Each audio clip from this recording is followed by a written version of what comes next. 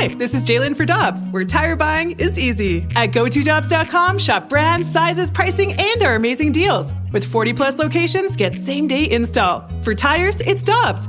For deals you can use, click on GoToDobbs.com now. Another day is here, and you're ready for it. What to wear? Check. Breakfast, lunch, and dinner? Check. Planning for what's next and how to save for it? That's where Bank of America can help. For your financial to-dos, Bank of America has experts ready to help get you closer to your goals. Get started at one of our local financial centers or 24/7 in our mobile banking app. Find a location near you at bankofamerica.com/talktous. What would you like the power to do? Mobile banking requires downloading the app and is only available for select devices. Message and data rates may apply. Bank of America N.A., member FDIC. Hi, I'm Dan for Dobbs Tire and Auto Centers, here to share the easiest way to buy tires. Come to Dobbs. With the best tire brands and the biggest inventory, you'll get your tires the same day at the lowest price, guaranteed. Next time you need tires, get into Dobbs. This is the Ribs and BK podcast on 101 ESPN.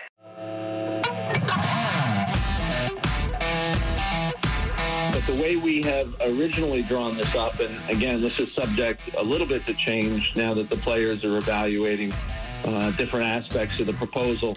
But with a 5-game play-in, followed by a 5-game best-of-5 first round and best-of-5 second round, we could complete essentially the first half of the playoffs in under 30 days, which would mean that if 24 teams are participating, we'd get 20 of those teams home and the players back to their families within a month's time. Alongside former Blues defenseman Jamie Rivers, I'm Brandon Kiley. It's Rivs and BK on 101 ESPN. No big deal. That was just NHL Deputy Commissioner Bill Daly right here on Rivs and BK yesterday. If you missed the conversation, the full thing is on the podcast page, 101ESPN.com. It's 11:02. Your time check brought to you by Clarkson Jewelers, an officially licensed Rolex jeweler. I want to start with something positive today. Oh, hey, all right. I like this version of you. Because Major League Baseball is crumbling right before our very eyes. Yeah, sad. I don't want to talk about it yet. We'll get into that coming up here in about 10 minutes. All right.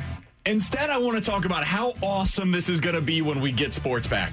Because, boy, is it going to be amazing. Jamie, I was sitting back thinking about this yesterday. You know, I listened to some NBA podcasts, and they were talking about how this group stage idea could work if they decide to go that route, right? They're talking about you got 4 different groups, 5 teams in each group. So you got 20 teams in the playoffs, and they're each going to play basically a round robin within their group. So I was thinking about this, and I was saying to myself, Anthony Stalter's about to have a field day with some of this stuff. Oh, the if action. You've got 4 groups, 5 teams in each group, 4 games that need to be played, and they're going to do it twice. You got 8 games for each team within these groups. You're going to be doing this like 4, 5, 6 games a day is going to be on national television for the NBA. And that's just the NBA. Then we had Bill Daly on yesterday, and he's telling us how they think they can get 20 teams up out of here in 30 days. Mm-hmm. I started doing the math in my head earlier today, Jamie. That's like 80-ish games that they're going to have to play in roughly 30 days. They're going to be putting 2 or 3 of these things on every night. We are going to have so many sports to be able to watch, and that's even without bringing up the fact that Major League Baseball will be back by then. Please, baseball, please don't screw this up. But baseball will probably be back by then as well. Imagine how many sports we are going to be able to watch come August, come late July, hopefully. It's going to be amazing. When these return, it's going to be absolutely incredible for your casual sports fan. This is going to be baseball, hockey, basketball overload. Honestly, it'll be so hard to keep track of all the storylines that are going on. And here's the thing is, never mind the scores and the winners and the losers of the game. With a condensed schedule, with a weird schedule the way it is, with quarantine or life in a bubble or whatever we're going to have, right? That's going to keep your interest as well. There's going to be so many other variables that come into this that you're not going to be able to turn it off. This is, in fact, probably the number one time in sports history where it's can't miss TV. Not because it's a big game, It's can't miss TV because you don't know what the hell's going to happen next. Everything's new. Everything's different, right? We've got new formats. There's a round robin that I don't like that you like. There's these play-in games that are going to be incredible to watch. I mean, the theater that we're going to see from some of those is going to be amazing. You'll have teams that thought their season was over that have literally nothing to lose. And what is the most dangerous thing in sports? It's playing the team with nothing to lose and everything on the line. Like, imagine the Blackhawks when they get into the postseason, given what they have on their team and some of the veterans that they have that have done this before. Are they the most talented, skilled team? No, of course not. We all know that. But they have nothing to lose when they get there. No. Throw everything at the wall, see what sticks, and you're moving forward potentially when you thought your season was over 3 months ago. So that's on the line there. The NBA might have something completely different that we've never seen in a playoff format in North American sports with this group stage idea that I'm fascinated by, frankly. I don't mind it. I like it. You know, I assume, I haven't read deep into that thought yet, but I assume it would be round robin within a division, two top teams in the group, and they would have a crossover of some kind with... And then you move forward into your typical playoff format where you have 8 teams that remain, and now you're moving forward. You're basically into the second round of the playoffs whenever the group stage is completed. That'd be fun. You get more games as a result, so it serves as the de facto replacement for some of those regular season games that they missed. You bring more teams into the mix. You've got 20 instead of what is typically the 16 teams. And here's the other thing that I love about it. Instead of watching the Lakers versus some crappy team in the Western Conference for basically 4 straight nights, right? Because they're probably going to get a sweep. Maybe they play a 5-game series. First round is kind of foregone conclusion in the NBA. Instead of seeing that, let's go down this. You'll have the Lakers against the Heat one night, the Lakers against the Rockets one night, the Lakers against the Magic. Then you've got the Lakers against the Pelicans. Then you get to do it all again. You get to see the Bucks versus the Jazz and the Sixers and the Grizzlies. Has that schedule been released? No, this is just kind of one idea of what it would be. I'm really into this, man. I'm excited about all of this. I've gone such a deep dive at this point. Treating it like it's real. This is a sickness, folks. He got really into that. Can I just say this, too? I was thinking about this last night. This will never be repeated again. Now, unfortunately, if there's another pandemic, you might. Let's hope not, right? But moving forward, you're never going to see this again where you have every team in the playoff 100% healthy. Like this will be the hardest trophy in every single sport, which is why I think when Shaq says there needs to be an asterisk next to it, it's a joke because every team. You know healthy, what I think of Shaq. Well, that's true. You just want to punch him in the face. Just want in if the you can reach lot. him. In the parking lot, Shaq, bring it on. But that's the part that I'm all about. Like, this is going to be the best postseason run for hockey and basketball because there's no questioning them winning the trophy. It's going to be the hardest to go through every team because they're all healthy. What's going to be interesting to me is, as of right now, the NFL has functioned pretty normally, right? They had their CBA agreed upon. They had their draft. They've had their free agency period. Looks like they're getting into their training facilities now. Based upon all of this shuffling around for the other sports, and baseball is to be determined yet, but still they're going to have some new ideas that they're going to have to use for at least this year. I wonder what football will do, because I feel like the NFL owners can't just let it be. I feel like they're going to be ones going, we need to do something now with our sport to make it unique. Like, we have to have a pandemic rule of some kind, even though they're like, right now they're talking about like filling the stadiums anyways, and we're going to play and we don't care. I think that's what's going to be unique. Maybe that's their pandemic play. I don't know, but I feel like the NFL is going to want to dabble into some new rules or a new format or new playoff of some kind just to kind of keep up. So you know what's funny? The NFL's new idea, quote unquote, very well may be the NFL is going to look like the NFL of old. Like everything that you expect from the NFL in typical seasons is going to be what it looks like this year, including, maybe, we'll see, but I wouldn't put it past them, having fans in the stands. They will. That's how they're going to separate themselves from Major League Baseball, from the NHL, from the NBA. They're all going to be quarantined in these bubbles. Meanwhile, the NFL is like, screw it. We're just going to play these games. It's going to look like you've always experienced. Our guy's going to go around licking doorknobs. Why? Because we're the NFL. And so why the hell not? The reason why all of these things are possible, Jamie, is because you have these hub cities, right? For the NHL, some of the stuff that they're doing is more possible. Getting this many games in this period of time is possible because you don't have the travel. The NBA potentially going to the group stage is possible because you can just throw out the conferences for a year. This is not something they would do in the future. And you don't have any of the travel. You wouldn't have a Golden State going to New York. Obviously, those teams not going to be a part of this, but just as an example, you wouldn't have these cross-country trips that these players have no interest in having. Mm-hmm. You're all going to be in Orlando. And so that makes a lot of things possible that otherwise wouldn't be there. There's one thing that I do want to see.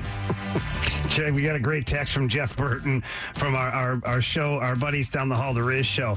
Jeff goes, you know what? The NFL is actually going back to leather helmets and no face masks. Oh, please give me that. That, you know what, though? That doesn't sound that far off. So, Jeff, you're not wrong, buddy. I'll take it. Suddenly, receivers going across the middle are going to be allowed to be hit again? We're going to allow the clothesline coming back, everything, because the NFL wants to change the rules, baby. So Greg Wyshynski, speaking of changing the rules, was on ESPN yesterday talking about what he wants to see from the postseason, and one change that he would like to see implemented. This is still something that is being negotiated, but I agree with him. Just reseed this thing as we go along. Why is the NHL again hung up on this bracketing nonsense? Reseed the teams. If you are the top seed of the Eastern Conference and you're Boston, there's no reason why. Well, okay, there's every reason why you'd want to play Toronto, but there's no reason why you should have to play Columbus if like the 12 seed or the 11 seed is available for you to play. So I completely agree with the players. Reseed the teams. If we're gonna do this round robin thing, I can disagree with it all I want. If they do it, I'm in. Right? I'm invested. Well, what part don't you agree with anymore? The top 4 teams? That's the only part you don't like. 100%. That's the only. But part. It's the only alternative. Sure. So you need to tap out on this. I'm tapping out. Okay. I'm gonna accept it. Like it is what it is. Right? I've lost that argument. I'm totally fine with that. If we're going to have that, at least make it meaningful. At least whenever you get to the second round, or what is normally the quote-unquote first round, whatever, however you want to discuss it, have the top team that has earned that seed from the round robin play whoever the lowest remaining seed is. There doesn't need to be an actual bracket that flows into things. If the 12 seed wins in the first round, they beat the 5 seed, have that 12 seed play the 1 seed. And continue on from there, right? Is that not how they're doing it? They don't know yet. It might be a typical bracket. I thought that was something a given that they're negotiating. They're talking about possibly doing the typical bracket once you get through, or doing what that's the part that Gary Bettman said they haven't finalized yet. Yeah. Well, that's probably because his dog was barking in the background. His kid was crying. It was distracting. If you're watching Gary Bettman, he had a grandkid banging on pots and pans, and then a dog. I mean, you're Gary Bettman. Do you not have a door somewhere that you can close? And I was surprised, too, that it's probably the first time Gary Bettman ever came on to do a press conference and wasn't booed. Like, honestly, if I was Gary Bettman, for the fact of trolling the entire hockey world, I would have had my wife or my grandkid, like, as soon as I come on, just start booing. just to keep it authentic.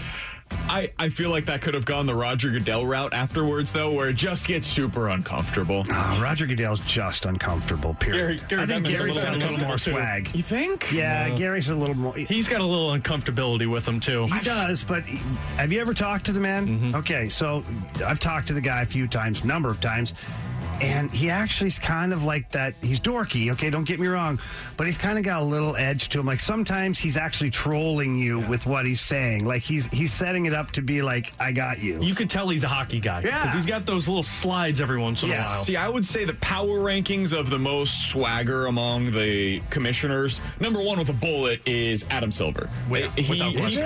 He just looks scary. He looks like a Bond villain.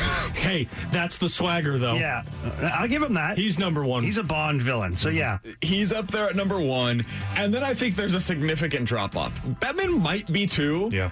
And then I think it's Goodell. Another significant drop-off, and then at the bottom it is Rob Manfred. Throw in the Major League Soccer commissioner maybe before Manfred, too. But I think Goodell is... Yeah. I think Manfred ahead of Goodell. Goodell, to me, is just a laughing stock. Like, I feel like the owners, when they get together, they all have beers and laugh at what they can make him do. I think that's Manfred, too. Manfred, too, is man. It? All right. Especially now. Yeah, I think he is officially there. Maybe they're related. Second cousins.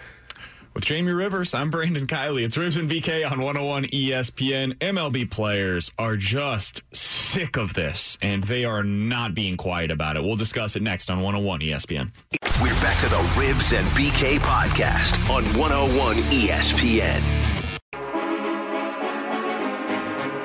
If they want to get back to spring training in the middle of June, as Major League Baseball's plan outlines, and if they want to have opening day in the first week of July, on the 4th of July perhaps, they're going to have to get something done very quickly. And there is a dark temptation to believe that this thing could go sideways. This is the first proposal. When we get to the 3rd and 4th, maybe then, if there's still issues, there'll be problems. Oh, boy.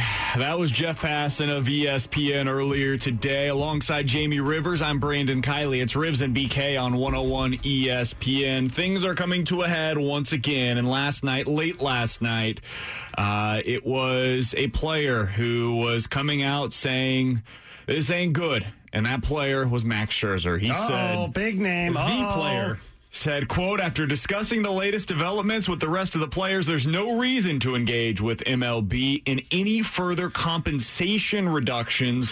We have previously negotiated a pay cut in the version of prorated salaries, and there's no justification to accept a second pay cut based upon the current information the union has received. I think that's a really important line right there. I'm glad to hear other players voicing the same viewpoint and believe MLB's economic strategy would completely change if all documentation were to become public information.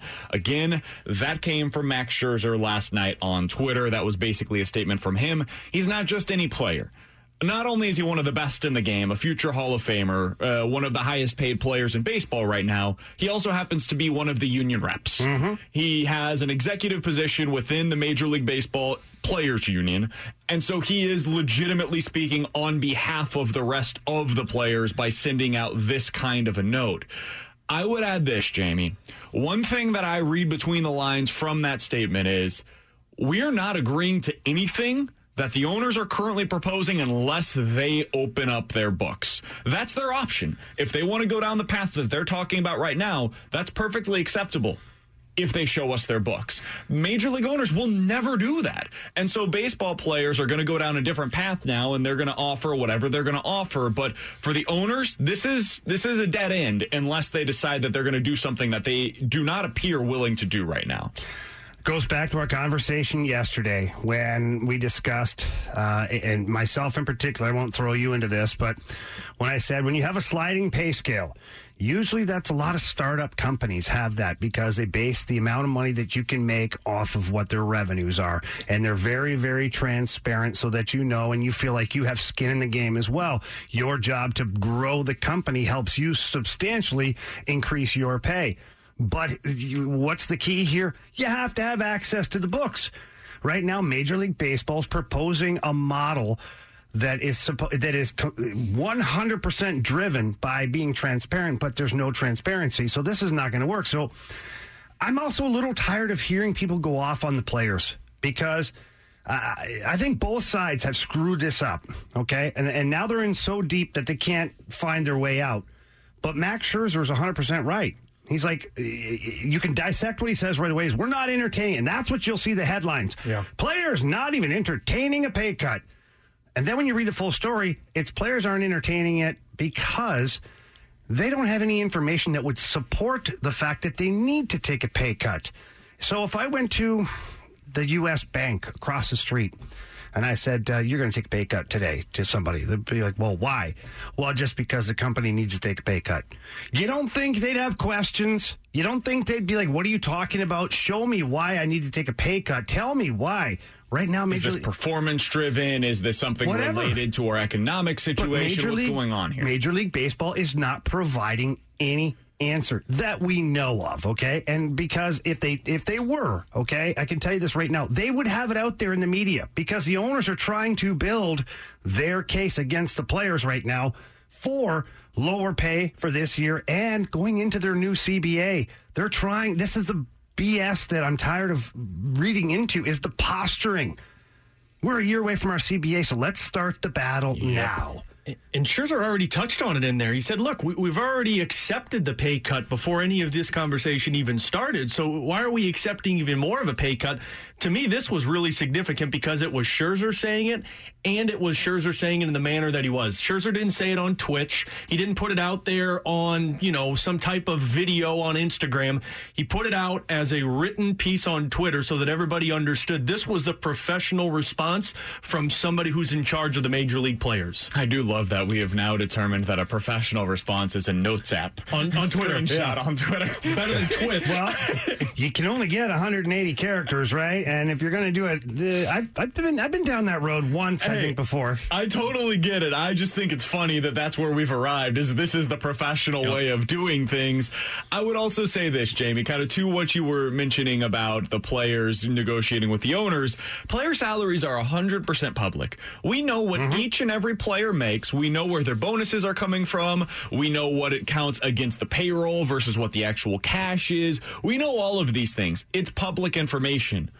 Owners' books are a black box. We have no idea. And for us, we are told from the owners we are going to be losing $600,000 on games this season. Okay, that sounds awful. Like they could tell you anything. Exactly. Yes. And so, like, if the players were in the other side, right? Switch these two things. The owners' books are 100% open, and let's say that they do actually indicate, and I don't believe this would be the case, but let's go down the path of hypothetically, they're actually going to lose $600,000 per game, and meanwhile, the player salaries are all a black box. We don't know what any of these guys are making.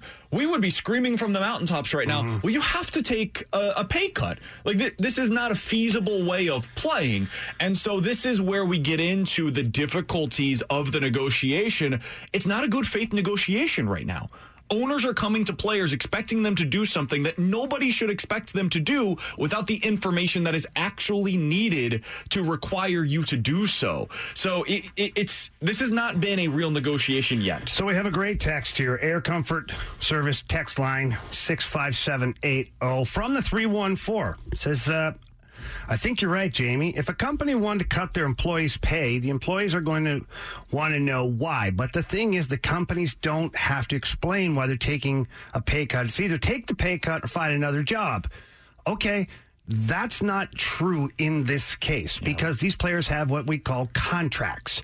And those contracts, you can't just fire a guy. You can tell him don't show up at the field anymore, but guess what? You're going to continue to pay him or you're going to buy him out. There's going to be some form of payment to that person. You can't just fire them. So as much as our texter's right in if I referenced U.S. Bank earlier, depending on whether they sign contracts or not, this is Major League Baseball. They have very thick contracts that are very precise, and you can't just fire a guy. So based upon that, if you just want to cut his pay back and forth and slide it around without the transparency of knowing the numbers, and here's one thing too, I'm going to flippy-floppy a little bit here, is being a business owner myself, the business has to remain healthy, right? Because if the business becomes insolvent, then everybody loses. But that being said, then you kind of have to give a peek behind the curtain to let the players know, hey, yeah, I am a billionaire personally, but this baseball team over here, it's on life support, man. And if we don't do that, this team goes away and the jobs, I don't know what'll happen from that point on. But at least let them in a little bit, right? I think that would solve part of the problem. 65780 is the Air Comfort Service text line. From the 314, it's ridiculous to think that the owners are making as much without the ticket revenue as they would with the fans in the stands. This one also comes from the 618. The owners probably are losing $600,000 a game in revenue. They aren't losing money each game, though, just making $600,000 less than they otherwise would. Owners did a great job of framing that comment. That's a great point. And to the previous texter's point of ridiculous to think that the owners are making as much without the ticket revenue, I agree. They won't make as much. No. I just don't believe that they're going to be losing money by putting these games on. And if they are, let's again, go down the hypothetical of losing money is in losing money from zero, losing money minus income, right, or losing money as opposed to what they usually make. Being in the red as opposed to being in the black is what they're saying right now is the case. Correct. If that is true, then players should take a pay cut. I don't think it should be as significant as what we saw, but if you can't even put these games on without losing money, first of all, bad business model. Second of all, then there should be something that is done. I do believe there needs to be negotiation here. I don't think anybody is suggesting that these players should just take 100% of what was left and you just proceed as normal. No, I do think there needs to be some negotiation. Maybe it is deferred payments, right? Maybe it is a I can't believe that hasn't hit the table yet either. I think it will eventually. Like that to me would be the carrot. Be like, listen, I can't pay you your $12 million this year. I'll pay you this much, but for the duration of the next 10 years, you're going to get $1 million a year or $500,000 every year. Eventually, I think there's going to be something similar to that put on the table. There should be negotiation. It just right now isn't a good faith negotiation from either side, frankly. Yeah. Neither of the two sides are even trying to meet in the middle. And this is where it goes back to what we talked about yesterday with the deadline. Is there a deadline or not? Because if there's not a deadline, then I have very little faith that this is going to get done anytime soon. There's no deadline, guys. We're looking at talking about this until it's too late, till we're done or they figure it out, because they're not giving us anything to go on except for players need to take less and we're losing money. Player side is we're not taking less and we don't believe the owners. 657-800 is their Comfort Service tax line from the 314. Hey, I don't really have an opinion on the subject. Just wanted to say Rivs thinks BK smells bad. He even told me so. That's... well... very unfair, Jamie. Very unfair. I don't think Alex should have put that on the text line. I was just making sure the text line worked, so now I know. With Jim Rivers and Alex Ferrario, I'm Brandon Kiley. If then statements are next on 101 ESPN.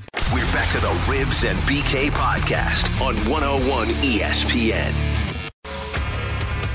Alongside former Blues defenseman Jamie Rivers, I'm Brandon Kiley. It's Ribs and BK on 101 ESPN. Let's play a game of if-then. When we were little, you always had these if blank, then blank statements, right? I'm going to give you guys a couple. I'd like to have you fill in the blank here at the end. Okay. Let's start with this one.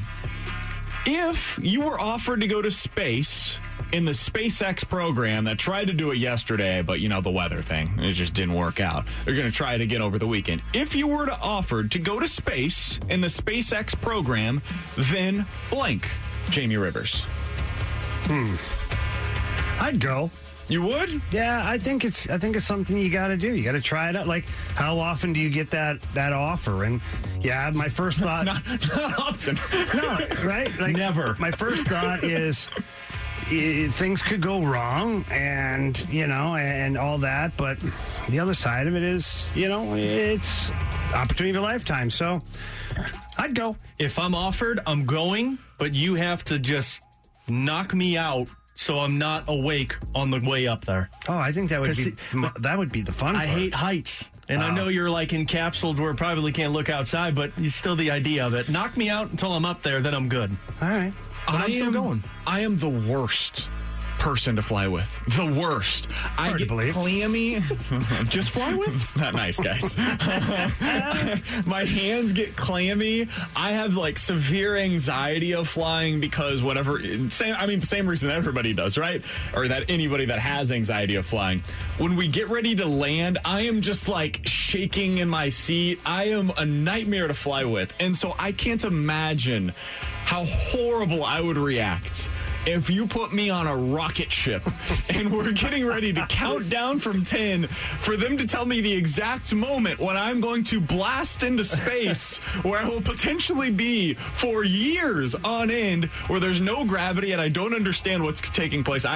I would have to turn it down for my own well-being. I think I would be a nightmare for everybody else in that spaceship. See, I'm the same mindset, but if I turn it down, I'm going to live the rest of my life regretting it because I could have been to space. Yeah, that's kind of where I am. That's the hard part. My holdback is the family here, right? Having to leave the family. Sure. And I don't know how long they go up there for, but I know it's not like a quick there and back. You're usually there, you stay a while and whatnot, and obviously the risk involved in it as well. But you know what? I'm a gamer. I'm like, we'll do this. Let's do it. Let's check it out. 65780 is the Air Comfort Service text line. If you want to get an if-then statement in on the show. All right, let's get to the next one. If Phil Mickelson gets his wish and the match becomes an annual tradition, then the player I would most want to see next year in that match is blank, Jamie Rivers.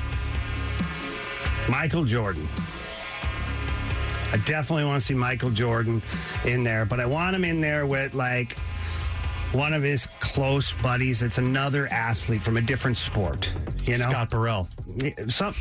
Who? Scott Burrell? Yeah. Oh my God, that would be funny. No, but like we talked to Chris Chelios not too long ago, and he's played golf with MJ. He's had fun, you know, a little banter back and forth.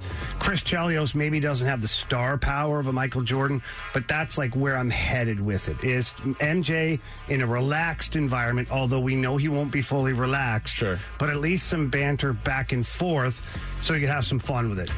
Shaq and Charles Barkley. Oh, that would be great. That actually would be great. You got to put Charles Barkley in because his golf game is so bad. You're going to get the humor His from golf it. game isn't bad. He just looks awful golfing. Sometimes he's really bad though. Oh, like when he's using his iron game, it is. Did you see his hitch? Yeah, his hitch looks like he's having some kind of a seizure. and then suddenly goes again. Yeah, it's not pretty. But I think you're going to get, because you can't.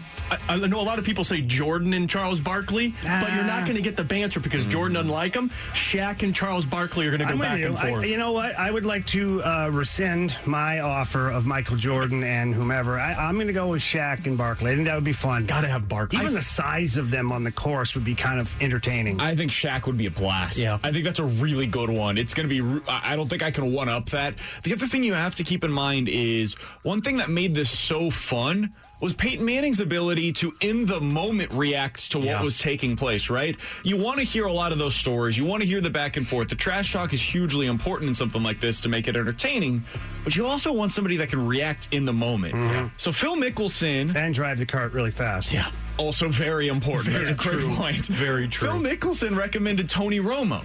I think that would be a great one. Mm-hmm. I think Tony Romo mixed with like a Joe Namath, an old-timey quarterback. Joe Namath. You're going to have somebody golf for him, though. Tony Romo, Jerry Jones.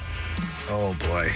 No, that might get a little Someone might like get an murdered. uncomfortable divorce or Someone something. might get murdered with a golf club. Too Tony much love Romo, back and Howie forth. Long, maybe, or Terry Bradshaw. Yeah, that's a good one. An old-timey player is what I would want. Terry Bradshaw. I need somebody to go with him, but I think Romo is a really good one. I do. I like that. Next if-then statement, 65780 is the Air Comfort Service text line to get involved. If the NHL salary cap stays flat for next season, then blank happens for the Blues, Jamie Rivers. Well, change would be the one word. And in that change, I don't know exactly what it consists of. It'd be one or two things, right? The change would be that you either don't have Alex Pietrangelo anymore moving forward, or you're going to be missing 2 or 3 other prominent players off your roster in order to have Alex Pietrangelo. So for me, if the salary cap stays the same, the word is change. Just to clarify, flat meaning it stays what it was Stays this what it season. was this year, yep. Then I'll go, if that happens, then Doug Armstrong makes the right move.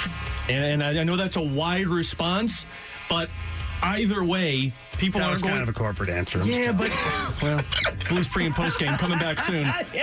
Alex Ferrario hosting your pre and post game shows. Alex Ferrario hosting your pre and post game shows. No, but in all honesty, though, has Doug Armstrong made the wrong move ever?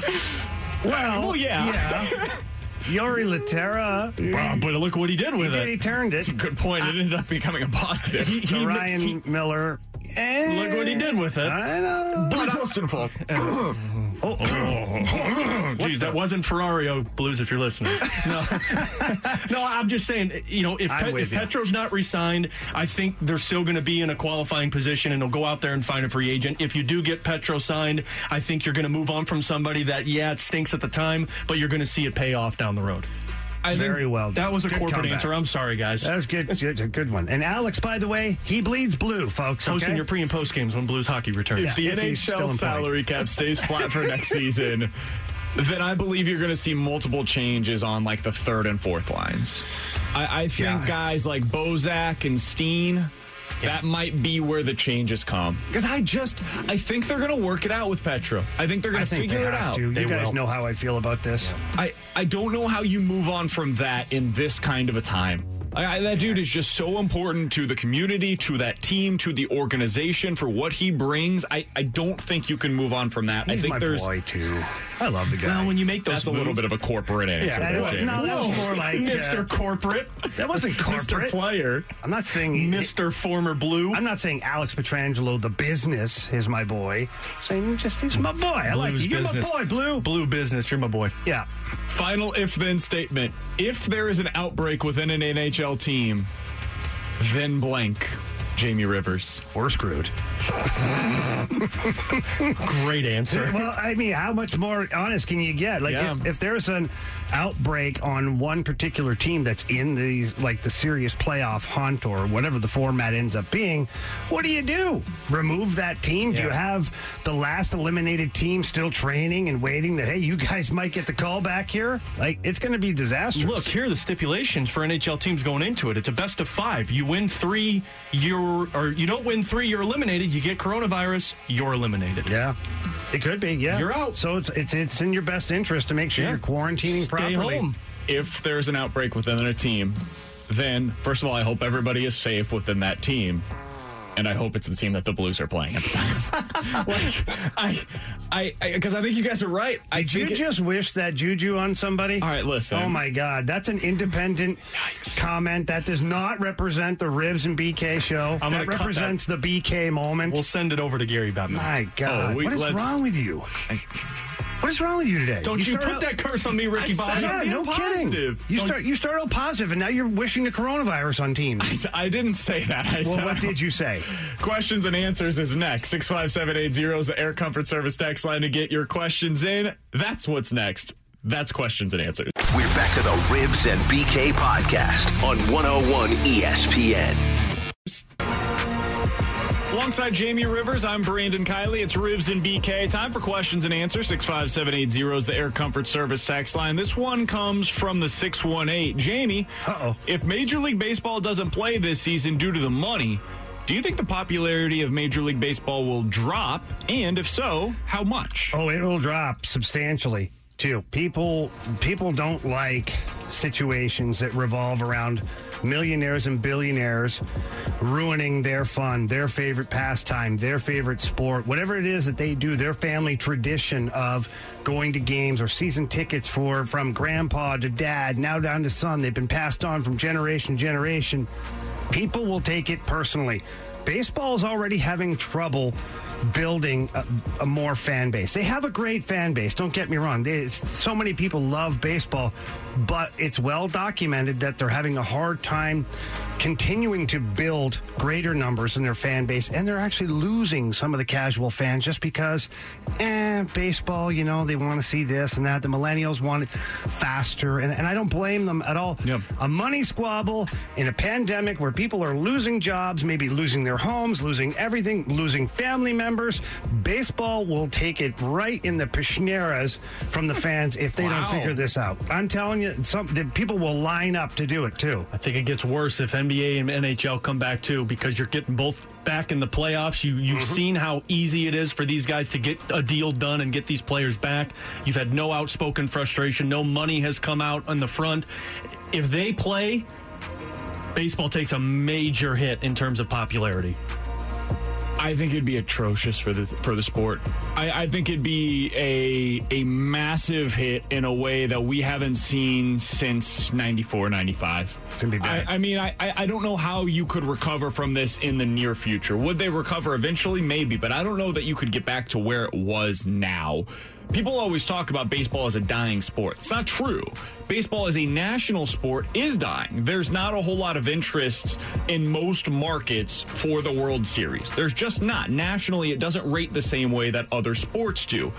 But that's not what baseball's going for. Baseball is going for the highest viewership numbers that they possibly can in each individual market. And St. Louis, baseball has never been more popular. In most of these markets, the numbers that they're doing on television, these TV deals, the money that they're getting from them are massive. It is growing exponentially every single year in terms of the money that's coming in. Baseball is unbelievably healthy when it comes to the revenues, and that's what they care about. But those revenues will start to dissipate if this happens. The TV numbers will go down next year if this happens. The attendance will be an issue moving forward if this happens. So they can't allow this to happen. 65780 is the Air Comfort Service text line for questions and answers from the 636. Hey, Rivs, have you asked your boy Burton in the Rizzuto show what they were saying about you this morning? Yeah, no, I haven't had the chance to hear them because I don't listen to their show in the morning. I listen to 101 ESPN, so I don't have time for the Riz show.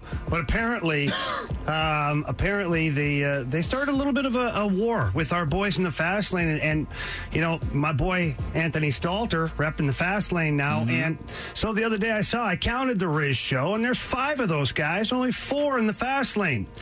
So I offered up my free agent services as a part of the 101 team, and Anthony Stalter and I and Brad Thompson, we solidified a deal yesterday. So I'm now Team Fastlane going into this war. It's a much quicker negotiation than baseball. Yeah, well, you see, I did it for no money because that's what I'm a team guy. I think that's what the owners are asking for as well. I'm a team guy. So we'll see what these so-called tough guys have in line for us here. But yeah, I actually don't listen to them ever. I saw Jeff in the hallway today and pretend I didn't know him, actually. Do we know what they said? 65780. If you know what happened earlier this morning on the Rizzuto show. I said none of them have brains. Well, I'm in. No matter what, I'm in. Wow, they said that? Mm-hmm. They said none of them have brains? About Jamie? It's interesting. Yeah.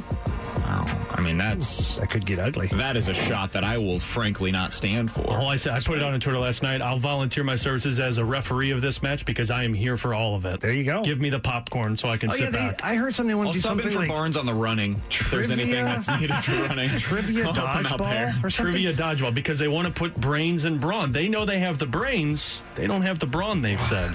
I've seen those guys and talked to those guys. They might have a better chance with brawn than brains. I'm just telling you that much. Again, I'm just here for it. Yeah. 65780 is the Air Comfort Service text line for questions and answers. Guys, I just saw this from Ken Rosenthal. MLB Network is starting 64 consecutive hours of Derek Jeter programming tomorrow at 6 a.m. Bob Costas is going to be looking back on the legendary moments from Jeter's career throughout the weekend. Coverage includes 13 signature games. This is, of course, going to be on the anniversary of Jeter's debut 25 years ago tomorrow. Does Derek Jeter deserve this? I was just like, who cares? I was going to say, is that bad to say? Is there like, NASCAR on I can watch instead? I mean, I'd rather watch Ultimate Tag. Derek Jeter is an all-time great player. Don't get me wrong; he's a Hall of Famer. But I mean, I think sometimes we overdo it with the Derek Jeter thing. Anything to distract us from the owners and the players, I guess. 64 hours is way too much Jeter. I understand he was a Yankee, and I understand he had what we love, which is the clutch moments and coming up big in the championships and winning the rings with 3 capital Z's at the end. I get all of that. It just, Derek Jeter? Derek Jeter's the guy? 65780 is the Air Comfort Service text line for questions and answers. Final thing for you, Jamie. Hey, Jamie, I saw overnight the NHL has decided to expand rosters to 28 players. They're going to have unlimited goaltenders when play resumes. How much is that going to change the way that the coaches approach the postseason? It's not really going to change anything. When you go into the postseason, you usually have what they call the Black Aces anyway. So you have your normal roster guys at like 23, 24. You only dress 20. This is an extra 4 or 5 guys, which are there anyways in the playoffs. So they won't even practice with the team for the most part. They'll get on the optional skates here and there, and then they'll do some training afterwards. But they're there, break glass in case of emergency. It's always good to have some extra bodies around. Probably pretty smart by the NHL to expand it based on this going to be a unique and condensed schedule for the playoffs. So it doesn't change anything except, you know what? If it does change one thing, it even helps the Blues because I think the Blues are very deep into their minor league system. They have a couple of really great players on the blue line. They've got Ville Husso, who's a goalie, who's fantastic, and they got some pretty big forwards down there, namely Klim Kostin, and he can come up and help out too. So it shouldn't make a big difference, but helps the Blues. So I said, BK, is Derek Jeter your new Frank Gore? # never forget. Oh boy. I don't think that Derek Jeter shouldn't make the Hall of Fame. So that's very different than my Frank Gore discussion. I think sometimes we overdo it with him because of who he played for. I think it's more about who he played for than what he was as a player. Now, I just saw one here from the 636. Actually, Burton called Rivers one of his favorite athletes ever because of the work he did and everything that he went through in his career, and just kept going with his head up, and he sincerely meant it. Okay. So maybe my beef isn't with Jeff then anymore. Or guess what? Maybe that's just some serious sucking up, Burton. Yeah, that's what that is. Yeah, trying to get me off guard, sideswipe me. I'm on to I'm on to your stink, if you know what I mean. Into that sentence after off. That away, Rivs. You keep it. Alongside former Blues defenseman Jamie Rivers, he's the number one athlete that I've ever met. That's Alex Ferrario. I'm Brandon Kiley. It's Rivs and BK on 101 ESPN. What is baseball going to do? When are we going to be able to watch the Cardinals? We're going to ask that of Jason Stark. He's a senior baseball writer for The Athletic. He's one of the best in the business. He'll join us next on 101 ESPN. We're back to the Rivs and BK podcast on 101 ESPN. Alongside former Blues defenseman Jamie Rivers, I'm Brandon Kiley. It's Rivs and BK on 101 ESPN. Let's go out to the Brown and Crouppen Celebrity Line, where we are happy to be joined by senior baseball writer for The Athletic, Jason Stark, joining us here on Rivs and BK. Jason, how are you doing today? Brandon, Jamie, I am hanging in there.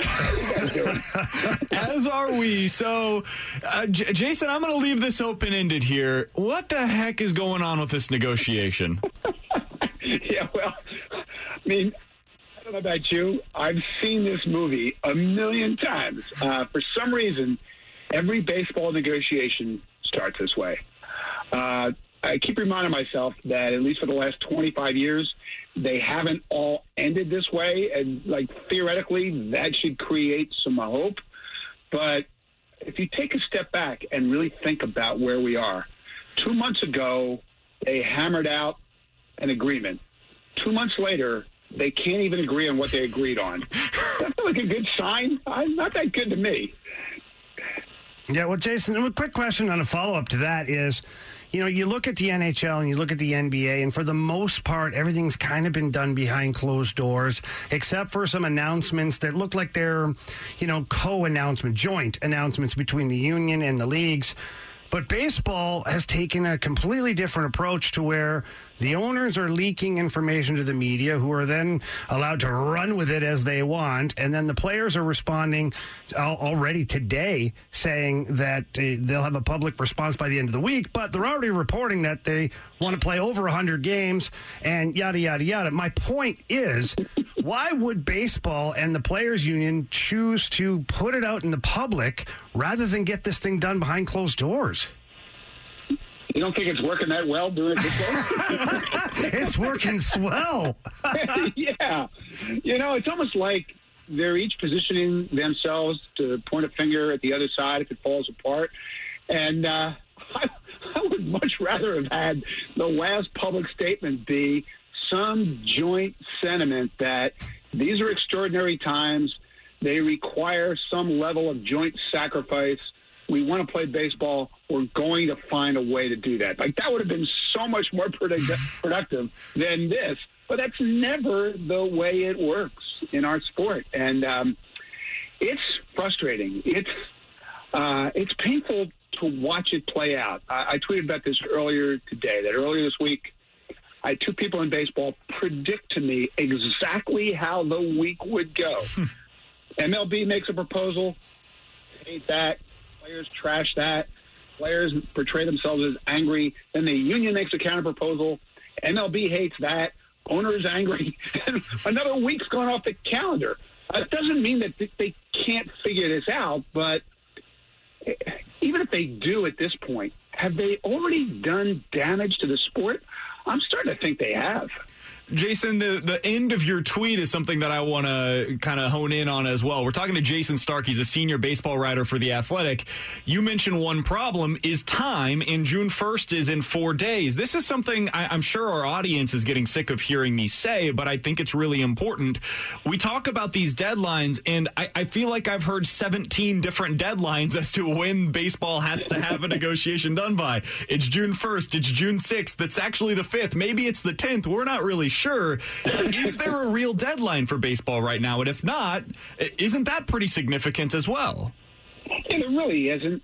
You know, I used June 1st just because I wanted to remind everybody that we're going to flip the calendar to June in 4 days.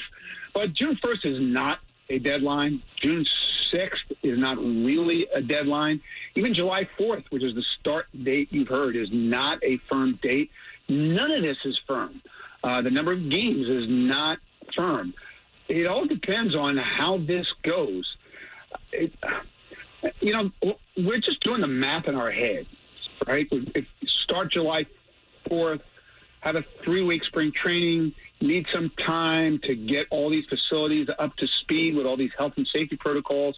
If you do that math in your head, you know there's not a lot of time. There's like a week, but all of this could change. It could get bumped. That July 4th could get bumped back by a week, by 2 weeks, by a month.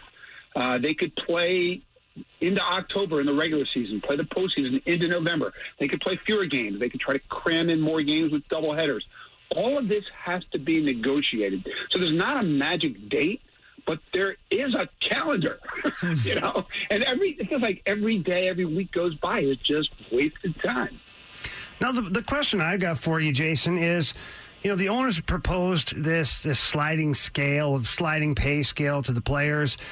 Obviously, the players don't think very highly of that idea, but do you think the players would feel differently if they had access to the owner's books in order to see whether what they're saying is true for loss of revenue or not? I mean, we talked about it earlier in the show, and I said, you know what, if I knew my team was struggling, maybe I would accept that offer. But until that point, the players are just going to say no, right? I wouldn't spend a lot of time trying to break down that proposal. That's not going to happen. Right? Don't waste 5 more minutes on it. Damn it. Where were you yesterday when I was doing that? Spent 3 hours on it yesterday, Jason. Hey, well, I'm glad you got through 3 hours of programming. That's important right now. But, I mean, what you described, Jamie, is really what Max Scherzer tweeted. And let me ask you this. Is there really time for 30 teams to open their books and prove they're losing money? I don't think there's time for that, and for the union to then go through all of these financials for every team. I just don't see that as realistic. And that's part of the problem. But the biggest problem is neither side accepts the other's basic premise. The starting line of these talks from Major League Baseball is, we're going to lose money, deal with it. And the starting line for the union is, we don't think so. We think even if you play before 0 fans this year, you will still make money because of TV money. And there's a huge canyon in between those two positions that they've got to try to find a middle ground on. I actually think that middle ground's out there. I've had people outline to me where they think it is. I don't know that those people are being listened to right now. We're talking to senior baseball writer for The Athletic. He's Jayson Stark. You can follow him on Twitter as well, at Jason, JAYSONST. Jason, I kind of want to follow up on that because to me, a lot of what we're talking about here is not even so much about the negotiation or the specifics of what's taking place right now. It's about the lack of trust between the Players Association and the owners right now. How much of this is just kind of an accumulation of everything that we've seen in recent years from baseball, maybe even more so than what we're talking about really of what this season is going to look like? I think that's an accurate description. This has been building. We've seen it in other ways, in other arenas, in other discussions, and it's really coming to a head now. It's such a dysfunctional relationship. There's so much distrust by each side for the other side that they lack this sense of common purpose. I've actually been reading these quotes from Don Fehr today. Remember him? He used to run the Players Union and was feared and hated by the other side. And now he's running the hockey union. They're the first sport to get it done. And he said he's never seen a negotiation quite like this in 40 years of doing it because neither side came into it saying, they need to win. And recognize it's a situation that's out of their control to a great degree. They both feel a need to find a way to play, so they're trying to work together to make that happen. That's a way you would ideally like to see it work in every sport. Baseball has just reached a place where there's such a bad working relationship that they can't start the process that way, and it's really destructive. Jason, I think this is the last question that I have for you. What do we expect from here? Like, we are now, as you said, it's May 28th. We're 4 days away from June 1st. Time is of the essence at this point. There should be urgency.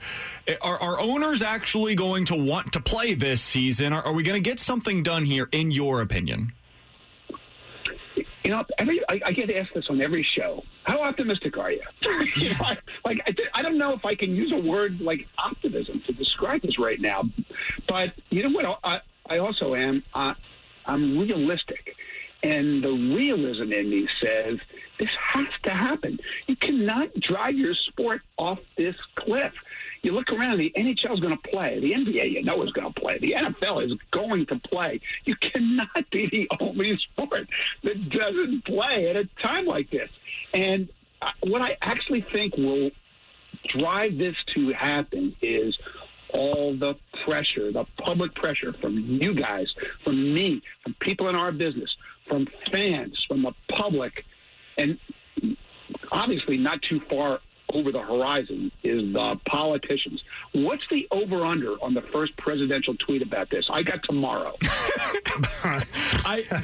I think he's got other things going on with social media right now that are on the top of his head.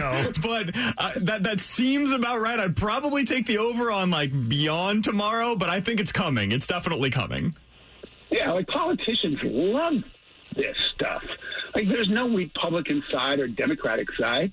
You just weigh in. It's like the L.A. City Council voting that baseball should give both of those 2 World Series trophies to the Dodgers. No! But it's a tremendous place for politicians to find themselves. And this is going to happen. It's just like you saw all those politicians jumping in on the minor league battles over the winter. They will jump in on this if they think that it looks like somebody's being greedy and baseball's not going to play. I guarantee it. He's Jayson Stark. You can read his work in The Athletic. He's absolutely fantastic. Give him a follow on Twitter as well, at Jason, Jaysonst. Jason, we really appreciate the time today. Thanks so much for hopping on with us, man. All the best to you and your family. Thanks. You too. Appreciate being on. Thanks. Absolutely. That's Jayson Stark joining us here on Rivs and BK on 101 ESPN. It's 12:14. Your time check brought to you by Clarkson Jewelers, an officially licensed Rolex jeweler. I've got a lot I want to react to there. First of all, what Don Fehr had to say, the quote that he read, I think that's hugely important for what we're talking about right now with baseball. And I want to talk about this deadline because he said something about it that got me thinking about something else that refers to it and why I think this is so important. We'll get into all of that. I want to hear Jamie's thoughts on it as well. We'll do it next on 101 ESPN. We're back to the Ribs and BK podcast on 101 ESPN.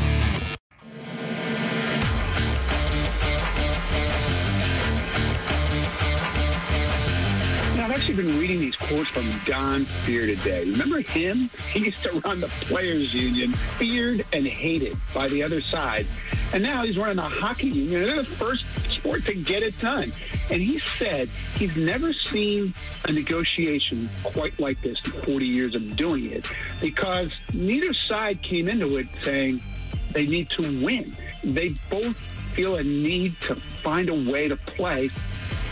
Alongside Jamie Rivers, I'm Brandon Kiley. It's Rivs and BK on 101 ESPN. That was Jayson Stark who joined us moments ago here on the show. If you missed it, 101ESPN.com is the place where you find it after the show is concluded. I wanted to talk about that very quote right there, Jamie, because I think it's really important.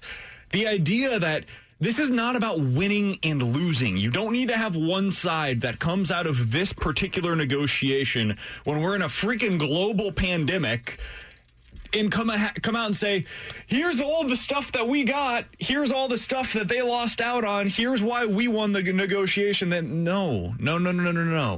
This is a collaboration. We're all trying to get through this thing together. And we're going to talk about the NBA and some of their players' statements here in a little bit. And I wanted to talk about one thing that I've had an issue with them. Like, Now, if you come back and you have to play regular season games and it's all 30 teams, the incentive is this is for the greater good. That's what it is. And so to get back to these negotiations, this isn't about winning or losing. It's about playing the sport and making sure that you put something on this year so you don't go 18 months between the last time that you played and the next time that you play. This is the biggest mistake that Major League Baseball has made, is they're trying to win the deal, okay? And we have talked about it in depth about the NHL, NBA, and what looks to be a collaborative effort from the NFL, although we still have time before they become relevant as far as playing or not. But the NHL and the union, we've talked to several guests over the past couple of weeks, very important people, and everybody has talked about how they've worked together as a team. They've gotten behind closed doors. The players had a return to play committee. They had the union representatives there. The NHL had their representatives. And not once was it about, well, we want to win this for the owners, or we want to win this as players. It was, how can we get back to work, all of us, and finish this off and do it the right way, safely, making sure that the owners make money. Heck, the players still haven't accepted their last paycheck in the NHL yet. Why? Because they're working together with the owners. So Major League Baseball, man, figure it out. You're the only one right now that is pointing the finger across a table saying, you've got to lose for me to be happy with this. It's funny because the more I listen to everybody, and I read an article earlier today from Bob Nightingale pointing out why he believes that baseball will return by the 4th of July. And he told us a couple of weeks ago now, 85-90% chance. Bobby Boogie. It's our boy. That baseball will be back by the 4th of July. And he basically pointed out this morning, baseball's not this stupid. They're not dumb enough to allow this to happen and to allow it to get to the point where we don't see the game for 2020. And man, I that sounds silly coming out, but it's the only reason anybody has. We were just talking to Jason Stark, and his explanation was basically the same. Mm-hmm. Hey, baseball can't be this dumb. There's no way they're this willing to just let a season go. That would be insanity.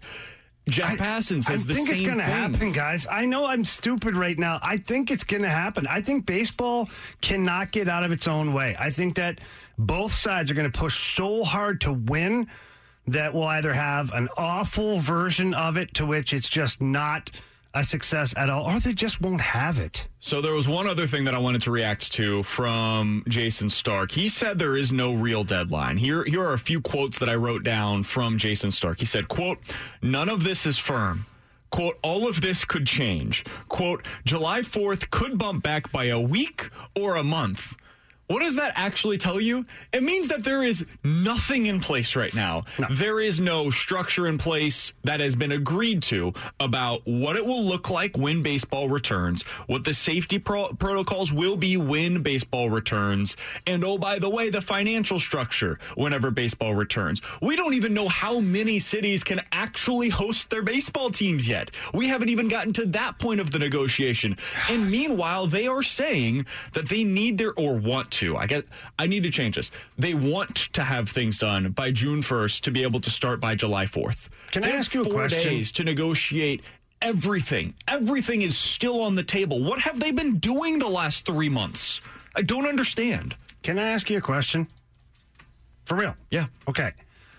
Why? I was assuming you were going to do it anyway. So. Well, I was, but I figured I'd be polite today. Why have the owners and the players' union not crossed off some minor details? Like, why have they not get a win? Well, yeah, like present a front of, okay, we're going to have testing twice a week. Yay, handshake done. That's part of our list. Or we're going to have face masks in the dugout. Yay, bam, +2, right? Like, start building up a report card of things you're doing and accomplishing rather than this line in the sand over the money. We all know that that's the most important part, okay? But if that's the only thing that you're talking about and that we're talking about, that means there's not a whole lot of positives going on in baseball. Why don't you take the money, put it over to the side, and let's start cranking out positive things that the players and the owners can agree upon. And now let's start presenting a list of accomplishments. And, oh, yeah, by the way, we still have the money over here, and we're working on that, but it's no longer the only focus. The funny thing is, they thought that they had things negotiated in March. I remember that. Remember? They were like, 82-game season, hoorah! Even had a big old handbook of how it's going to look like. A 50% pay structure, hoorah! We're good to go, boys. We're going to play baseball this summer. And now you get to May, and it's like none of that ever happened. They many Men in Black flashy things in front of all of our faces, and we're like, hey, yeah, you know that March agreement? That never actually took place. And we're like, wait, no, I remember it. I'm pretty sure it happened. And baseball is just pretending that it didn't. 65780 is the Air Comfort Service text line from the 314. Breathe, boys. Vegas has baseball being played at minus 500. It's going to happen. I hope Vegas is right. I really do. I still believe that it's going to be played. But my only reason to believe that at this point is the same reason that Bob Nightingale has stated, that Jason Stark just stated, that Jeff Passan has been saying over the recent days. I just don't believe baseball can possibly be this stupid. I don't. God. And so if that's my only thing that I'm relying upon to believe that baseball is going to be played, well, I am really grasping at straws here. I've arrived at a place where it's not because, here's the negotiation that's going to take place. Here's what it looks like. Or, hey, they're actually agreeing to certain things. And like you said, the last thing that they need is the money. We can't cling to anything. Nothing. There's nothing to cling to suggest that this is actually going to work other than there's no way they're this dumb. It's the only thing that we have remaining. And I cannot believe that baseball has allowed it to get to this point. I can't. It's insanity. It's absolutely insanity. They need some PR resuscitation here to this sport, because right now it's just negative, and that's just not good when you're trying to sell a product that you're going to have a hard time paying for as it is. You want people to love your sport at that point. And right now, not sure they're feeling the love. It's a lot of negativity. Let's wash it off with some positivity. Joey Vitale, there ain't nobody more positive than him. Let's talk to him about the Blues are going to win the Cup this year. Let's do that next on 101 ESPN. We're back to the Ribs and BK podcast on 101 ESPN. Time for a Blues Report with Joey Vitale. You automatically look 15% tougher if you have a beard. Brought to you by The Electrical Connection. Orange and green in the shape of carrots. When you need quality electrical work for your home or business, visit electricalconnection.org. This is silky smooth. Let's go Blues! Let's go Blues! Let's go Blues! Let's go Blues! With former Blues defenseman Jamie Rivers, I'm Brandon Kiley. It's Ribs and BK on 101 ESPN. Let's go out to the Brown and Crouppen Celebrity Line. Happy to be joined by Blues analyst Joey Vitale here on Ribs and BK. Joey, how you doing, man? What's up, boys? I'm doing okay. I had one of those days where I think I'm losing it again. I was on Instagram this morning, and you know how they have those ads on Instagram, like the different products? And have you seen this? There is a remote control alligator head. Have you seen this? Oh, yes, no. I've seen it. It's actually hilarious. Dude, it is. So it's basically like a 2-foot alligator head, and it's remote control, so it kind of gives the illusion that there's an alligator floating through the water. And I'm just sitting here thinking, I got to get this thing. This would be absolutely hilarious. The people's reaction's unbelievable. So I'm getting to the point now where I'm looking for anything to keep myself entertained. Now, Joey, I have to warn you a little bit. I've done some of the Instagram ads where I've ordered a few things off of there. I'm like, this is really fun. What were you ordering, Jamie? I don't know, just crap, okay? Yeah, sure. But in saying that, now I get flooded with crap. Like, you buy that alligator head, there's going to be like 10 million remote control funny things that hit your timeline over the next month. You know why that is, Jamie? I'm going to tell you exactly why. Yeah, explain that to me, please, Joey. It's Alexa's fault, okay? I have this theory that all these great Alexas that we have in our homes that are so convenient, you know the time, you can find out the weather, you can know the lyrics to the latest Taylor Swift song, all great stuff. But the problem is, Alexa keeps listening even when you turn Alexa off. So I'm having conversations with my wife about that doggone washing machine, hon. It keeps making that clicking noise, and then sure enough, 2 days later, I get these ads from Best Buy about a washing machine. I'm telling you right now, there's something going on. Oh, that's not a theory. That is absolutely true. It happens on my phone all the time. I'll be talking to my girlfriend, and then suddenly Siri's asking me what I just mentioned, and I'm like, what are you talking about? I didn't even have my phone near me, and then suddenly I've got ads for exactly what I'm talking about. I've also got a Google Home. Okay, that's where I was going with Google Home. So go ahead. She's the opposite for me. Oh, really? She never responds. Well, like I can tell her 20 times, hey, set the alarm for 7 o'clock. It doesn't matter. I'm going to power through this. It doesn't matter what I say to her. She ain't going to listen until like the 17th time. Okay, so hey Google at my house, she's like part of the family. She really is. Like she thinks her opinion, like at the dinner table, like she's part of the conversation. And it happened a couple times to where we'd be having a debate about somebody's height the other day. We're like, I wonder how tall this person is. I forget what TV show we're watching. It's about 5 or 6 of us standing around, and then we go, hey, Google, and she answers, so-and-so is 6'1". I'm like, I didn't even ask the question. And then I gave her a little bit of grief, and she's like, I'm sorry you feel that way. I was like, what the heck? Something's going on, guys. Something's happening in this world. I see all these signs in people's lawns that say don't give up and hang in there. We need to replace those signs with what the heck is going on? Well, Joey, normally I would continue this conversation going down this path for like the next 6 minutes, but there's real news in hockey. So what the heck is going on is that it sounds like we're going to be able to watch the Blues again coming up in potentially late July.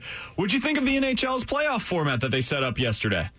Guys, I think it's great. I love it. I love that they're moving forward with it. I love that we kind of got the what established now. Players are going to be starting to come back to these cities. It's starting to kind of go from that foggy, dense lens, and we're starting to kind of clarify it a little bit. Now, with that being said, this is a good step. But talking to a few players, there are some big hurdles still ahead here. And I think the biggest hurdle is still going to be as far as moving from this phase 2 to phase 3 and ultimately up to a phase 4. And I say that because the players are going to kind of stand in the way now as far as how this progresses. Again, this is all assuming that the world continues to get healthier and move forward in a healthy direction. But if that's the case, it really is going to come down to these players getting in their own way. Now, what I mean by that is it seems to be the biggest concern for the NHL and the owners to kind of get through or try to compromise with is, what are you going to do with these players' families? You've heard Devin Dubnyk speak very openly about it. Nick Foligno had a great interview the other day with Pierre LeBrun. He said, I'm going to fight somebody if anyone takes away from my family.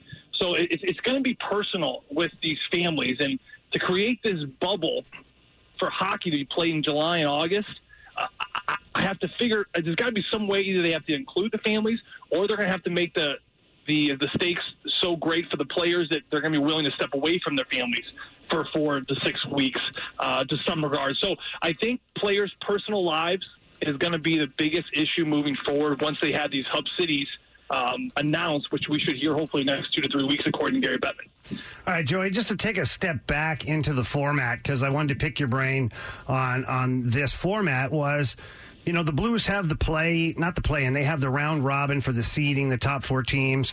You know, what do you think is an advantage for the Blues in that scenario? And if there is an advantage, or if there's a disadvantage, I guess maybe what I'm trying to say is, what do you like and what do you don't like about all this?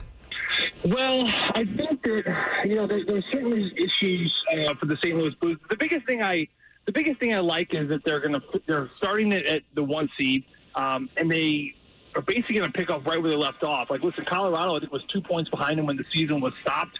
They have the ability now to still lose that position, so really nothing's changed there. The only thing I don't like about it, Rivs, is the fact that the Blues, as of now, if it stays the same, they're going to have the winner of Winnipeg and Calgary, and that's the 8th, 9th seed. But then you have seeds that are going to fall possibly below them, if that makes any sense. Let's say Chicago. Let's say Chicago gets through this play-in round, and they're going to make this first round of playoffs, right? I kind of think there should be some sort of reseeding, if that makes sense, where maybe the 1 takes on the 12 versus the 1 now playing the 8 or 9. Does that make any sense to you at all? No, I totally agree with you, too. You want them to reseed instead of going the traditional bracket format. We actually talked about that earlier today. I totally agree with you, Joey. You must have been listening to us earlier. It's a great and take. I think a lot of players, I think that's one of the issues the players are having. I don't think this is a big deal. I think the league and the owners are going to be fine with this. This is going to be something that's going to take maybe a day to get through. And then once the players kind of say, hey, this is the way it should be, that to me, that's going to be easily ironed out. Again, I think it's going to be all the personal stuff that's going to take a while. But, from the seeding standpoint, I think that is going to be the one issue. The other issue, which is unfortunate, but you're going to have the Calgary and Winnipeg Jets. They're going to be playing playoff hockey, best of 5, possibly best of 7, depending on what they do with this playing round. They still haven't kind of ironed out those details yet. But you're going to have them playing a hard playoff style, possible 5 or 7 games before they play, let's say, the St. Louis Blues, when the Blues are going to be playing, 3, for the better or for worse, summer hockey games, guys. And I know you can still lose from a spot here or there. Like the Blues could fall to the 2 or 3 hole. Probably not the 3 hole, but let's say the 2 hole. Colorado takes the number 1. But you're playing teams that are really, you're not really playing for much. You're going to make the playoffs. So I think that could be a disadvantage too. But to me, there's really nothing you can do about that because of just the way it's kind of laid out. See, Joey, that's the part I didn't like, and I know our listeners are going to yell at me because I've heard this a million times. Here we go again. The round robin that you're talking about, I don't understand why they formatted it the way they did with the incentive that they gave them, because the Blues for 71 games were the number 1 seed in the Western Conference, and now they could fall all the way to the 4 seed if they have a bad 3 days. Did you have any issues with that part of it? You know what? I really don't, because, again, at this point, I don't think it matters for the St. Louis Blues, given just I think a lot of it comes down to who they are, and I don't think they're going to make a big stink about it. I mean, look, you had 29 of the 31 teams that approved of the original one.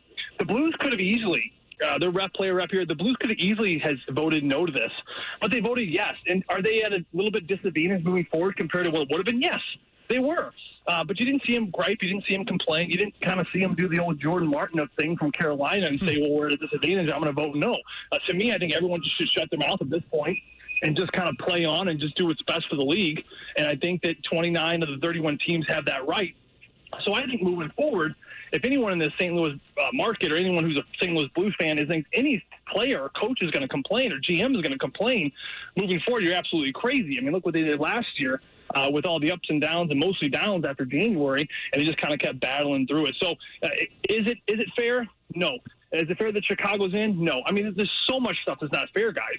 But at the end of the day, I think it really just comes down to the character makeup of your group, the leadership of the players, the leadership of the coaches. Are we going to focus on the disadvantage? Are we going to focus on how we're not being seeded fairly? Are we going to be focusing on how now we're at a clear disadvantage compared to where we were 2 months ago? Well, you can make that argument, but again, you're just wasting energy, and I don't think the Blues team is going to waste that kind of energy. See, Joey, that's the exact reason why I think the Blues have an advantage. And what I mean by that is the Craig Berube culture, the Blues culture that they've created since Craig Berube's taken over has been, we're just here to play hockey and we're here to do our job, and we shut our mouths, and whatever's put in front of us, we conquer that feat. And I think that right now, that mentality is going to help the St. Louis Blues, because they're not going to care about being 1 through 4 seated here, play this team, play that team. Chief is just going to be like, guess what, boys? Shut up and do our jobs, and we win. That's all we do. And so I think that a team like the Blues that has been so focused on just doing their job, that it will be to their advantage, because they won't be pissing and moaning about certain formats or matchups that present themselves. Jamie, I couldn't agree with you more, and that's why I still believe that we're going to see a St. Louis-Boston rematch in the Stanley Cup Final. You're looking at a Boston Bruins team that has had a core of group of the guys together since 2010. They've won some cups. They lost some cups. Look what they went through last year. You lose Game 7 on home ice. Look how they rebounded this year. I mean, how does that happen? The Boston Bruins are a group that understand that adversity. They understand it, and that's why they were leading on the Eastern Conference before this break. St. Louis Blues, same thing. You go through so many trials and tribulations like you did last year. This is nothing, guys. We're going to come in. We're going to start playing hockey in July, and no one's going to be looking around and making excuses or wishing it should be done this way or that way. To your point, like what Craig Berube is going to do, and he's going to get this team ready and established. And I think they're going to make a great run at it again in the Stanley Cup Final. And the other thing to tailor on what you just said, not only the coaches, but guys, so much of this is going to come down to player leadership. Like, look at this next phase. Coaches aren't allowed on the ice. And I said this the other day. I was on a radio station. I forget where I was talking to, but teams like the St. Louis Blues, when you have guys like Ryan O'Reilly that can police themselves, that are leaders, that grab young guys, that grab old guys, they work constantly at their craft. That's all that's going to happen over this next month. It's going to be players leading the charge. That's why, to me, a team in the East that's going to be very scary is going to be the Pittsburgh Penguins, along with the Boston Bruins. Because I remember lockouts with Sidney Crosby and Kenny Malkin, Chris Letang. Those guys, they push hard. They push so incredibly hard, and they have such great presence that everyone just follows in line. So not only coaching kind of leading the way, but you really got to look to some teams with that really good core of veteran guys that can really lead a charge. To me, they're going to be scary come July. Joey, final question that I had for you. The one thing that did kind of stand out a little bit to me that took me a little bit by surprise, honestly, was the timeline of it all. They're now saying it seems like late July, maybe early August is when we're actually going to be on the ice playing games. Is that kind of what you had anticipated? It was about a month ago. I realized that I think June hockey is kind of not going to happen. I don't think July hockey is going to happen because it just keeps getting pushed back and pushed back.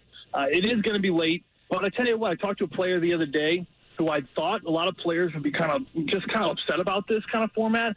But he brought something interesting up to me, and this is something to consider if you're a player. He said, yeah, it's unfortunate we're playing in July and August, but you know what? I haven't had Halloween with my family, and I can't remember when. I can't remember the last time I went to my wife's house for Thanksgiving. So, these are the months, possibly, if it goes this way, these are the months these players are going to have back. These are memories of school starting with their kids, dropping their kids off at the first day of school. These players miss so much of that. So if you play July, August, a little bit of September, let's say you have a little September, October, and maybe a little bit November off, that's crucial holiday time, guys, that a lot of these players will kind of really enjoy too. So, again, it does come back to, I think, just trying to finish the year off the best they can. I do think one area that we'll see, I can't see them going – I can't see them extending these series too long. And I just mean that because of the family issue seems to be the big one. And if you make every round 7 games, you're talking 2.5, possibly 3 months away if they decide not to bring families along. So if they decide not to bring families along, I think Gary Bettman and the league have got to do a better job of tightening these things up. Maybe the first play-ins of 3, the best of 3, first 2 rounds, best of 5, however they got to do it. But we might need to shorten some games up here pretty soon. He's Joey Vitale. You can hear him on the Play Gloria. The St. Louis Blues run to the Cup each and every Thursday and Friday night. Pregame starts at 6, play-by-play at 7 tonight. Stanley Cup final game number 2. Again, you'll hear some added insight and behind-the-scenes commentary from Chris Kerber, Joey Vitale, and Alex Ferrari are coming up starting at 6 tonight. Joey, we always appreciate the time, man. Thanks so much for hopping on with us today. Thanks, boys. Anytime. Have a good one. Absolutely. That's Joey Vitale joining us here on Ribs and BK on 101 ESPN. Play Gloria, the St. Louis Blues run to the Cup is brought to you by Mitsubishi Electric Cooling and Heating. I want to react to one thing that he had to say there. We'll get to the junk drawer coming up at 1 o'clock, but this family issue. Families coming into the bubble with the players. It's something the NBA is facing. It's something that it sounds like the NHL is facing. I think it could be a real issue. We'll talk about it next on 101 ESPN. We're back to the Ribs and BK podcast on 101 ESPN. Seems to be the biggest concern for the NHL and the owners to kind of get through or try to compromise with is what are you going to do with these players' families? You've heard Devin Dudnik speak very openly about it. It's going to be personal with these families, and to create this bubble for hockey to be played in July and August, I have to figure there's got to be some way either they have to include the families or they're going to have to make the stakes so great for the players that they're going to be willing to step away from their families. With former Blues defenseman Jamie Rivers, I'm Brandon Kiley. It's Ribs and BK on 101 ESPN. That was Joey Vitale moments ago on the show. I think this is going to be a fascinating discussion moving forward, Jamie, and a difficult one for these leagues to have with their players, specifically with the NHL and the NBA. Both of these leagues are going into basically quarantine bubbles. The NBA apparently wants to call it a campus environment. It's a bubble. They're going down to Disney World. The NHL, it seems, is probably going to Vegas and maybe Toronto, let's say, right? The question then becomes how many people are allowed to go. Is it just the teams? Are the teams allowed to bring their families? How much is available within that family to come? Can it be your wife, your friend, your brother, your mother? How many people are actually allowed to be there? All of these things are going to be the next discussion for these leagues. And every added person that you bring into these bubbles is an added person that adds risk. Mm-hmm. If you're the NBA and you're going down to Disney World, the heck are these people going to be doing during the day while the players are playing the basketball games? They're going to go stir crazy if they're there for 3 months and they're just sitting in the hotel room all day long. I can't imagine there's going to be a time when one of them decides, you know what, I'm getting out of here. I'm going to go do something today. I'm going to go ride the Dumbo ride. Exactly. What are they going to be doing throughout the day? Same thing for the NHL in Vegas. What do you think they're going to be doing all day long? So this is the risk that these leagues take by bringing in the families. That being said, it is obviously understandable why the players would want their families to be there. I don't know what they do here. What do you think ultimately comes out of this? Okay, so here's my angle on it.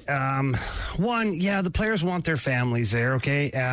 We all, if given the choice, yes, wife, kids, girlfriend, whatever it is, okay? Your family, you'd like them to be a part of, certainly a playoff run, no matter how long or how short it may be. My suggestion to the NHL is get these guys situated, no family to start off, okay? Let's get through the play-in and the seeding, round robins. Let's get through the first round. Let's get to the conference finals, okay? And if your team qualifies for the quarterfinals or the semifinals at that point, your family goes into a quarantine.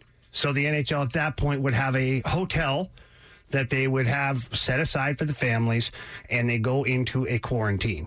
Now, if your team advances, now your family gets added to the quarantine bubble. If your team loses, your family leaves with you. That's just the way it is. I think that the less people you can have there to start off with this, because everybody's going to be trying to learn what's the normal.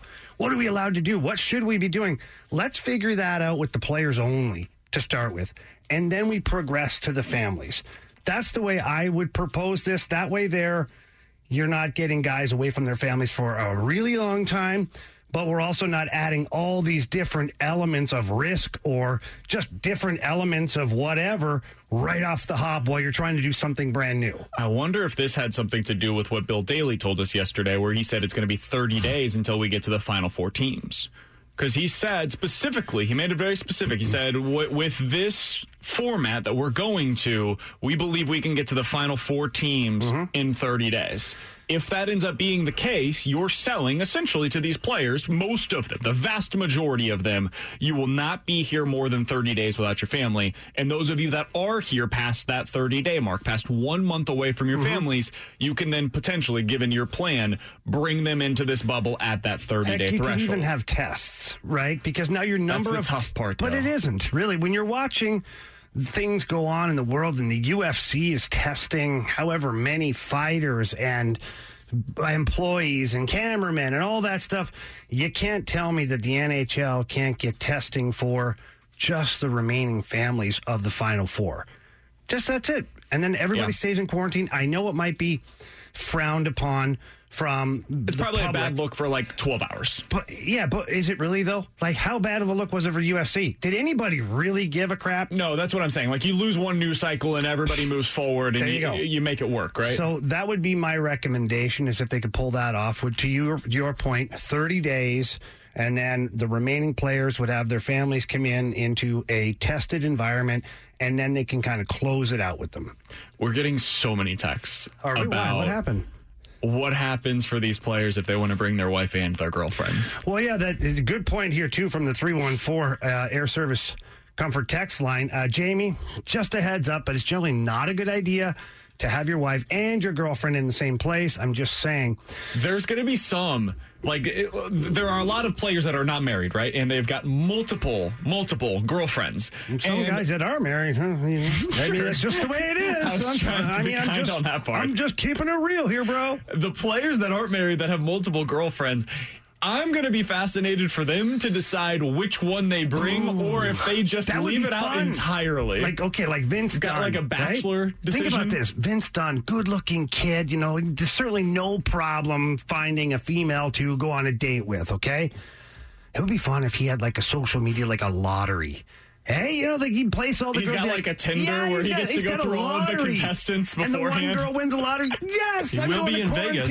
We'll be in Vegas, so it'll be easier. Do you remember, it was a couple of years ago in the playoffs, Doug Armstrong, instead of letting the players be at home for home games, put them all up in a hotel. Oh, yeah, we used to do that a long time ago. Because Scotty Bowman in Detroit used to do that. He didn't want the distraction. So I'm wondering if the girlfriend aspect, like the families is one thing, because Ryan O'Reilly, who has a kid on the way, Carl Gunnarsson, who just had a kid, that's one thing. But I wonder if it gets to the point where, look, no girlfriends. We don't need a full-on distraction mode when you get to Vegas. And think about the arguments that would take place in that hotel room. If the girlfriend did decide, I'm going to follow the rules and not go out on the Vegas Strip while I can literally see it from my hotel room, imagine how bored she's going to be during the day and what that player is going to be coming home to each and every night after those games. It's just human nature, right? Like, I went through it the first time I got traded. It was just my wife and I, and we were in New York. And I'd go to practice and come back, and I was exhausted, wanted to have something to eat, take a nap. Well, she was ready to go out and do something. Yep. Like, she's sick of being in the apartment. And so we had a few back and forth about that. I don't want to go out. Well, you already got to go out. You got to see all your friends. So, yeah, the same issues, those normal everyday issues that we all have, will certainly present themselves and probably be intensified in this kind of an environment. Isn't that the saying that, it's your, if you're meant to be future husband or wife, if you go on a trip with them and you can survive 24, 48 hours locked in a room, one of those guys is going to come back from Vegas with their girlfriend saying, okay, I guess I got to marry this one because we survived and didn't kill each other. Just like they said about the quarantine situation, you're going to have a lot of babies and a lot of divorces coming up. It's probably the same thing for these players once they get out to, whether it be Vegas, Toronto, Orlando, wherever they're ultimately going to be staying. It's a fascinating issue. I don't think there's an easy way to go about this because those people that are coming with them, those are going to be the hardest ones to wrangle. Yeah. The players, they've got teammates that they feel like they are obligated to stay in the bubble for them. I've got to do this for my brothers, right? So that way we can go win this cup or win this title. Those significant others don't necessarily have that same obligation to those people. They don't feel the same way. So if they go leave, there's less on the line for them. Listen, it's going to be distraction. The first thing I said when this came out was just suck it up, guys. Go without the families. And maybe if you get to the Stanley Cup final, you have the families join. I know that it's a tough subject for a lot of guys and a sensitive one with their families. And I'm not saying family's not important, but imagine putting all those hockey players in a hotel. Let's say you got 6-7 teams in one hotel. Human nature and past experience tells me that if some player has a girlfriend and they get into a fight, that girlfriend might find another boyfriend at the hotel, or that boy. You know where I'm headed here, right? Like Jerry. We have a Jerry Springer show going on in a heartbeat, and it'll be one heck of a distraction. So there are some risks involved with the group quarantine. Watched a documentary on the Jenny Jones murder the other day. Oh, yeah. Fascinating. Absolutely fascinating. I wasn't aware of that until I watched this documentary. And whoo, boy, that show was wild. Alongside former Blues defenseman Jamie Rivers, I'm Brandon Kiley. That's Alex Ferrario. It's Ribs and BK on 101 ESPN. We're going to open up the junk drawer next. We're back to the Ribs and BK podcast on 101 ESPN. Alongside former Blues defenseman Jamie Rivers, I'm Brandon Kiley. It's Ribs and BK on 101 ESPN. Time to open up the junk drawer. It's 1:05. Your time check brought to you by Clarkson Jewelers, an officially licensed Rolex jeweler. Jamie, what you got for us today? All right, so I was perusing social media last night and came across a workout video of Dwayne Haskins, Redskins quarterback. I heard he looks great. Yeah, looks good. Dropping back, firing passes. Couple of lasers, and passing to one in particular individual, Antonio Brown. So right away I go diving into all this, and could they be future teammates? That's the number one thing. And of all the comments coming flying through, is this a sign that the Redskins are looking at Antonio Brown? Now, there were other pros at the workout as well, but Antonio Brown certainly being the polarizing figure that he is, especially lately, working with Dwayne Haskins. Does this look like it could be something that happens for the Redskins? It could be. I mean, listen, I think Antonio Brown's going to end up playing for somebody. I don't know who it's going to be. I don't know what he'll look like when he returns, but I think he's going to play somewhere. The last time that we saw him, he played one game for the Patriots, finished with 56 yards and a touchdown, and was really good for them. It was only one game, but he looked like the guy that we had seen previously. I think sometimes we underestimate just how good Antonio Brown was. He was incredible. From 2013 through 2018, so during his peak years, he had at least 1,200 receiving yards every single year and at least 8 touchdowns every single year. It's among the best peaks that we've seen by a receiver in the last 20 years of football. So somebody's going to want to take a chance on that. I think they're going to want to see him, though, get through the full summer. If you're the Redskins, that's probably the team that makes some sense. What do you have to lose? So based on that, what do you have to lose, right? So how quickly are we wanting to overlook some of the problems in the past? Now, to my knowledge, and our text line might help me out here. I don't know, one of you guys might help me out. I have not heard of him being guilty of any of the alleged problems. Now, that doesn't mean he didn't do it. It doesn't mean he didn't settle something. It doesn't mean anything like that. But what I am saying is, does it improve his chances of signing back in the NFL, knowing the NFL is still investigating? I'm reading that here right now. But the fact that nothing has come to fruition out of this, does this help his chances, or does it actually hurt his chances that they haven't come to a conclusion yet? I think it hurts his conclusion or his chances a little bit, but I don't think it takes them down to zero. I think if you're a team that is looking at Antonio Brown, you understand everything that comes with that. And it's why I don't think a team like the Patriots or the Chiefs or some of the teams that are at the top of the contention status, right? The Ravens, the 49ers, I don't think they're going to go down that path.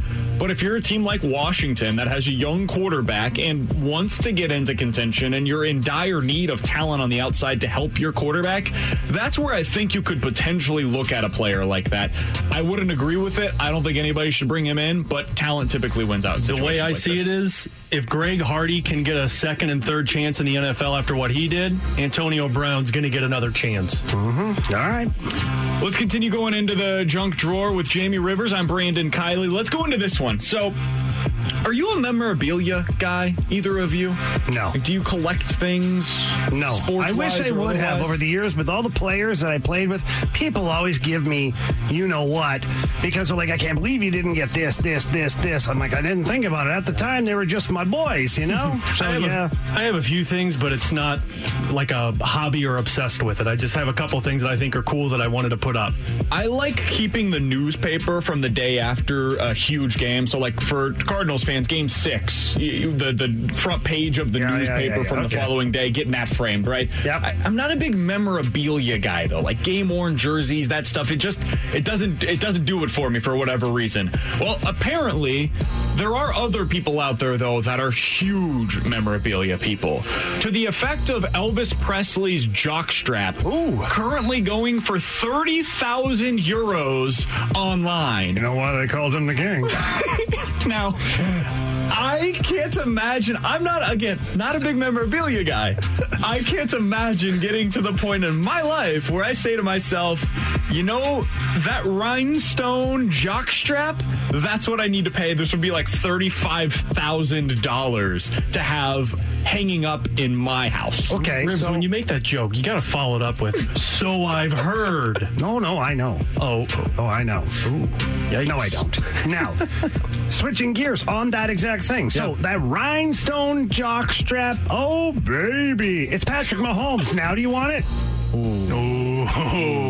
know I'd be carrying that thing in my pocket all day long. Yikes. I'm just saying, or would you be wearing it as one of our masks? We do need masks right now. That's a great point. He would wear that as a mask 100%. Mahomes jockstrap walking around the office here. I did a tour at Graceland a couple of years ago, and the tour guide told us that somebody wanted to buy the toilet that Elvis Presley died on. And I don't remember the absurd amount of money that they said they dropped on purchase. It would be a very crappy. It would be a very, very brown thing to buy and put it in your house. All right, so Jamie got himself with that one. He doesn't always laugh at his own jokes, but that one got him. Who doesn't want a death thrown in their house? Talking about puns and things like that, ground and pound. What does that mean to you? UFC. Okay, UFC. Well done. Okay, yes, it is what she said. Now, a hotel in Brazil, okay, has created an MMA-themed room for role-playing couples. Yeah, I was Let about to me say, just that tell sounds you, different. Nice. okay? Different kind of ground and pound. Yes, this is a full octagon. A full octagon around the bed. The bed is round. They even have like workout things outside of it, and they have a TV screen in this thing. They have like the full get up, the shorts, and the gloves. They have a belt that they wear up on the bed. Yes, the fence is there. Apparently, just a belt. That's all your. Apparently, they got something. That kind of room. Okay. Apparently, they have something called the Pulsar that comes with the room. Yikes! Alrighty, and that sounds intriguing. That sounds dangerous. Sounds interesting, but yeah. So, Pulsar. My question to you, BK, as you like to travel and go to Disney World, what would your? I like to go other places. I like how he compares Disney World to a bedroom in Brazil. I was going to suggest. Go ahead. Sorry. I was going to jump ahead and say, well, maybe future honeymoon, all this stuff, right? So, what would your girlfriend's reaction be if you walked in and you're like, honey, I got us the honeymoon suite, and you walk in and it's the UFC octagon sitting there waiting for you? So she wouldn't enjoy it, but if I gave her a heads up on what we were about to embark on, the adventure, tell her to bring her mouth guard. That's what she said. I think then maybe she'd be down for the laughs, if nothing else. I think I could convince her of that. I want to clear something up here. Because I feel like I've been slandered on this radio station. Why? Earlier today, I was listening to Carricker and Smallman, and they were talking about Disney World and how miserable it is. First of all, it doesn't have to be a miserable trip. If you like having fun, you can make it a fun trip by going to Epcot and literally just walking around and drinking beer and tequila all day long. Beers from all the different countries. Hell yeah. Yeah, that's awesome. That's not what you would do if you're 4 years old, I would imagine. It's a little bit of a different trip. Also, I don't just go to Disney World. I think the morning show is of the opinion that when I travel, I exclusively have traveling rights with Disney World. Okay, but how many times a year do you go? Listen, typically 2 to 3. Okay, but that is 2 to 3 a year? A year. So you're kind of touring yourself here a little bit. My girlfriend has a timeshare down there, and so therefore a timeshare. Wow. She splits it with her sister. All right. Okay. We're not wealthy. Jeez. Didn't get a whole lot of I will say this, there's a salary freeze in the pandemic, so the whole promotion thing. Ribs, I think we're doing radio wrong here. We are, for sure. Right? I mean, he's already proven how somebody gets promoted during a pandemic. True. Now he's going to Disney World, and he's got a timeshare. His budget, he's living at his girlfriend's parents' basement. Yeah, what are we doing here? I think the father-in-law now should be starting to collect a little rent, knowing that you're going to Disney World 2-3 times a year. Ixnay on the rente. Alongside Jamie Rivers, I'm Brandon Kiley. That's Alex Ferrario. It's Ribs and BK on 101 ESPN. Coming up next, Jeff Passan said something really interesting earlier today that once again throws everything into question. We'll get to that next on 101 ESPN. We're back to the Ribs and BK podcast on 101 ESPN. I think there are some owners who worry that playing is going to cost them too much. They're going to lose too much money, and that they would rather just punt the 2020 season. It's a scary thing to hear. It feels like you're focusing just on 2020 and not the repercussions beyond.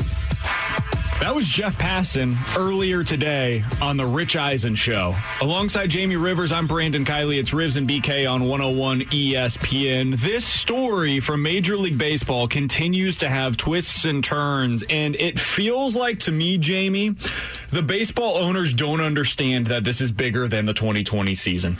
They don't understand that by giving up an entire season of playing your sport, you are also potentially having ramifications negotiations for 2021 and 2022 and beyond. Your fans don't just suddenly say, oh, okay, that was fine. We'll be back in 2021. Can't wait to see the Cardinals again. There will be some that say that. There will be a lot that are furious that during a global pandemic, you decided, not that important for us to play the sport. We'll figure it out. We'll play again next year. The owners are being short-sighted here. And maybe some of the players are too. I don't know. But I hear that from Jeff Passan, and he's not talking about the players might want to just say, you know what, it's not worth it for us to come back. He's talking specifically about the owners. And if that is the owner's viewpoint, that makes me far more pessimistic than I have been at any point over this entire negotiation up to this point. I'm getting tired of it. I really am. I mean, how much damage can two entities do to their sport? It's just absurd to me to think that everything we're pulling up, every quote, every soundbite, every tweet is talking about this battle, this impasse. It's just, the owners won't budge, the players won't budge. It just goes back to our point a couple of segments ago. Let's start doing positive things, Major League Baseball. I don't even care if you discuss something so minute that it has no impact on anything. Just agree about it and release a press statement. Hey, the players and the owners agree on only one trash can in the clubhouse this year. A fifth inning stretch and a seventh inning stretch. That's our new rules. Yay, baseball. Let me ask you both this. Let's say hypothetically they come to an agreement, but we've seen all the what? In general, they come back on an agreement that they play everything. Yeah, we're back to play, but we've seen the nastiness, we've seen the greediness from both sides. Does that change your opinion? And I'll throw it to the text line too. As a baseball fan, does it change your opinion of the sport because you've seen all of the nastiness? It does for me. I know, we're in a situation where, I'm going to be obligated to watch the game and especially watch the Cardinals. And I'm actually excited to watch the Cardinals because I've become quite a fan in recent years of Cardinal baseball. Now, as a casual fan, it taints it. Especially now, let's not forget, hockey and basketball going to be going on at the same time, boys. Yeah. It's going to be an option. Football is going to become an option. College sports start to become an option. I might be like, you know what, baseball? I'm over you because I'm looking a year down the road right now, and I'm seeing another one of these baby fights because you got to redo the CBA and you got to renegotiate. So I'm over it. Well, and people are going to have newfound respects for other sports because they've gotten to watch golf because there's been nothing on, so they pay attention to it. NASCAR, as we've heard, BT, betting side of it, UFC. There's more respect for other sports, so those options are, you know what? I don't want to deal with this right now. Think about the discretionary income that people have, right? It's gone down right now because of the realities of what's going on in the world. So you're going to have less money to be able to spend on these sports moving forward. For a lot of people, that's just their new reality, and it sucks. I hate it, but that's where we are. And so if we get into next spring, let's say, right? And let's localize this here specifically to St. Louis. And you've got an option of taking your family of 4 to one Blues postseason game or 2 or 3 Cardinals games. Maybe this weighs on you. Maybe you say to yourself, you know what? I hated the way that it all went down last year in the summer. Maybe not, but maybe there's a few families where this is the case. I hated that. I was sick and tired of hearing about them bleeping and moaning all summer long while I ended up losing my job, and now I'm going to take my family to a Blues game instead. Yeah. I'd rather go watch the Blues, who made it work and win on the ice, even though they were having to be sequestered in a hotel in Las Vegas while they played their postseason. I'd rather go watch that than the Cardinals in a couple of games. So I think it definitely has some ramifications for the future, even with where we are right now. That being said, I think what Jamie said is really important. The fact that the CBA's up next year, it's not a one-year thing. Even if they did get this thing done for this season, this is not ending now. There were bigger negotiations about to be on the horizon after next season. What do you think this offseason is going to be like? It's going to be all this posturing back and forth again. Do we think that there's just going to be, everybody's going to go back to normal and the players are going to get the contracts that they expect? No, there's going to be back and forth on that. And then there's going to be back and forth on the draft for next year because the owners are going to say, well, we did 5 rounds last year and it was such a success. And the players are going to say, no, it should be 40 the way that it has been in the past.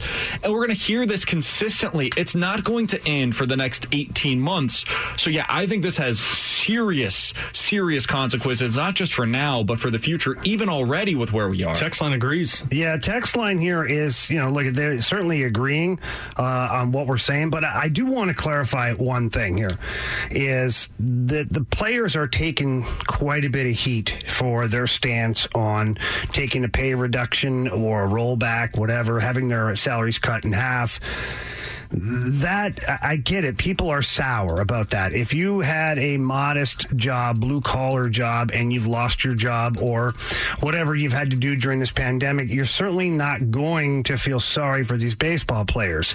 I get it. But the same token, we can't forget here that the owners aren't budging at all either on this. It is a standoff with two big entities, millionaires and billionaires. My main takeaway from this, and I've said it for the last couple of days now, is Major League Baseball, figure it out, man. Mm-hmm. Get your head screwed on straight. Figure it out. I want you guys to be successful. I want the players to be able to make money. I want the owners to be able to make money. I want to get this back on the rails where it needs to be. And to do that, guys, get your heads out of your butts and get to the table and start knocking out little wee things here and there. And let's get to the solution of the money. And God, please, Major League Baseball, don't carry this into the next season where the CBA's coming up. You're shooting yourselves in the foot. I just remember the NHL lockout and how nasty it got, and I still have friends who said that they were done with the NHL. It took them about 4 or 5 years to actually start to want to pay attention to it again, but they were done with it because they were done with all the nastiness of back and forth of something that shouldn't be. From the 636-65780 is the Air Comfort Service text line. Vince McMahon should go ahead and start the XBL as a result of this. Listen, I don't know what's going to happen as a result of this, but it's going to be an issue. It's going to be an issue not just for 2020, but moving forward as well. He's Jamie Rivers. That's Alex Ferrario. I'm Brandon Kiley. It's Ribs and BK on 101 ESPN. The NFL had a chance to do something creative, interesting, and fun. And we all know the NFL ain't going to do that. I'll tell you the details next on 101 ESPN. We're back to the Ribs and BK podcast on 101 ESPN. With former Blues defenseman Jamie Rivers, I'm Brandon Kiley. It's Ribs and BK on 101 ESPN. So the NFL had an opportunity earlier today, Jamie, to do something fun, interesting, creative, that would make the game more enjoyable, in my opinion, could potentially end up having more upsets. You got to have more comebacks during the game. I decided, we can't have that. We can't have all of those things that people would enjoy. The owners decided to table the 4th and 15 onside kick alternative. They tried this last year. It failed. They tried it again this year. It has once again failed. I don't understand why owners are so hesitant to make this kind of a change, Jamie, because basically what they're saying, we talked about this earlier in the week, and I was in on it. I think you were at least lukewarm to the idea. I loved it. You're in on it. I was all in on it. So to explain to our audience that may not know about this, basically what the NFL was looking at is instead of an onside kick, which apparently has like an 8% chance of being recovered. I think it's 7.99%. of being recovered in today's game with the changes that they've made. Basically, if you kick one, you're not getting it. Instead of doing that, the NFL would allow teams to take the ball at the 25-yard line, their own 25, and you get 1 4th and 15 opportunity. If you convert that 4th and 15 opportunity, you continue from there. If you don't convert the 4th and 15 opportunity, then the other team takes over from wherever you got to, right? So if you gain 5 yards on it, the other team takes over at your 30-yard line going in, effectively ending the game. So it puts the game in the hands of your quarterbacks, your receivers, your offense, as opposed to your kicker and your 5th wide receiver who's on your onside kick team. What is the downside here? What am I missing? Because I haven't been able to figure out. You think the kickers had a say in it?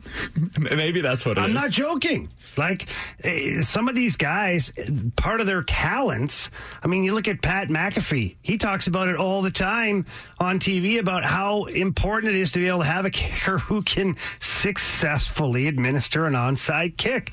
Maybe the kickers or the players union stepped in and said, you know what, you're taking away a talent from some of our kickers, so now it broadens the pool of kickers that you can have to just, with a big leg. There's no feel for it. I don't know. Jamie, you have had a lot of great ideas. Earlier this week, you gave an idea of how we can fix the in-game stadium atmosphere. I got my pee-pee whacked yesterday for that. That's legitimately great. It's legitimately a Not great in a good idea. way either. Oh, really? Yeah. You got in trouble? I got in trouble.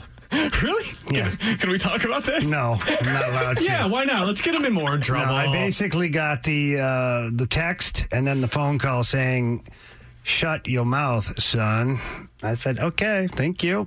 Learned my lesson. All right. 65780 is the Air Comfort Service text line. This comes from the 636. Literally sounds so intriguing and awesome and an easy change to implement, and it's very frustrating and annoying that they wouldn't want this to be a part of the game. That's where I'm coming from. Somebody else says Kansas City would never lose. I don't know. Maybe there would be a team that would go make it, take it Kansas style. City?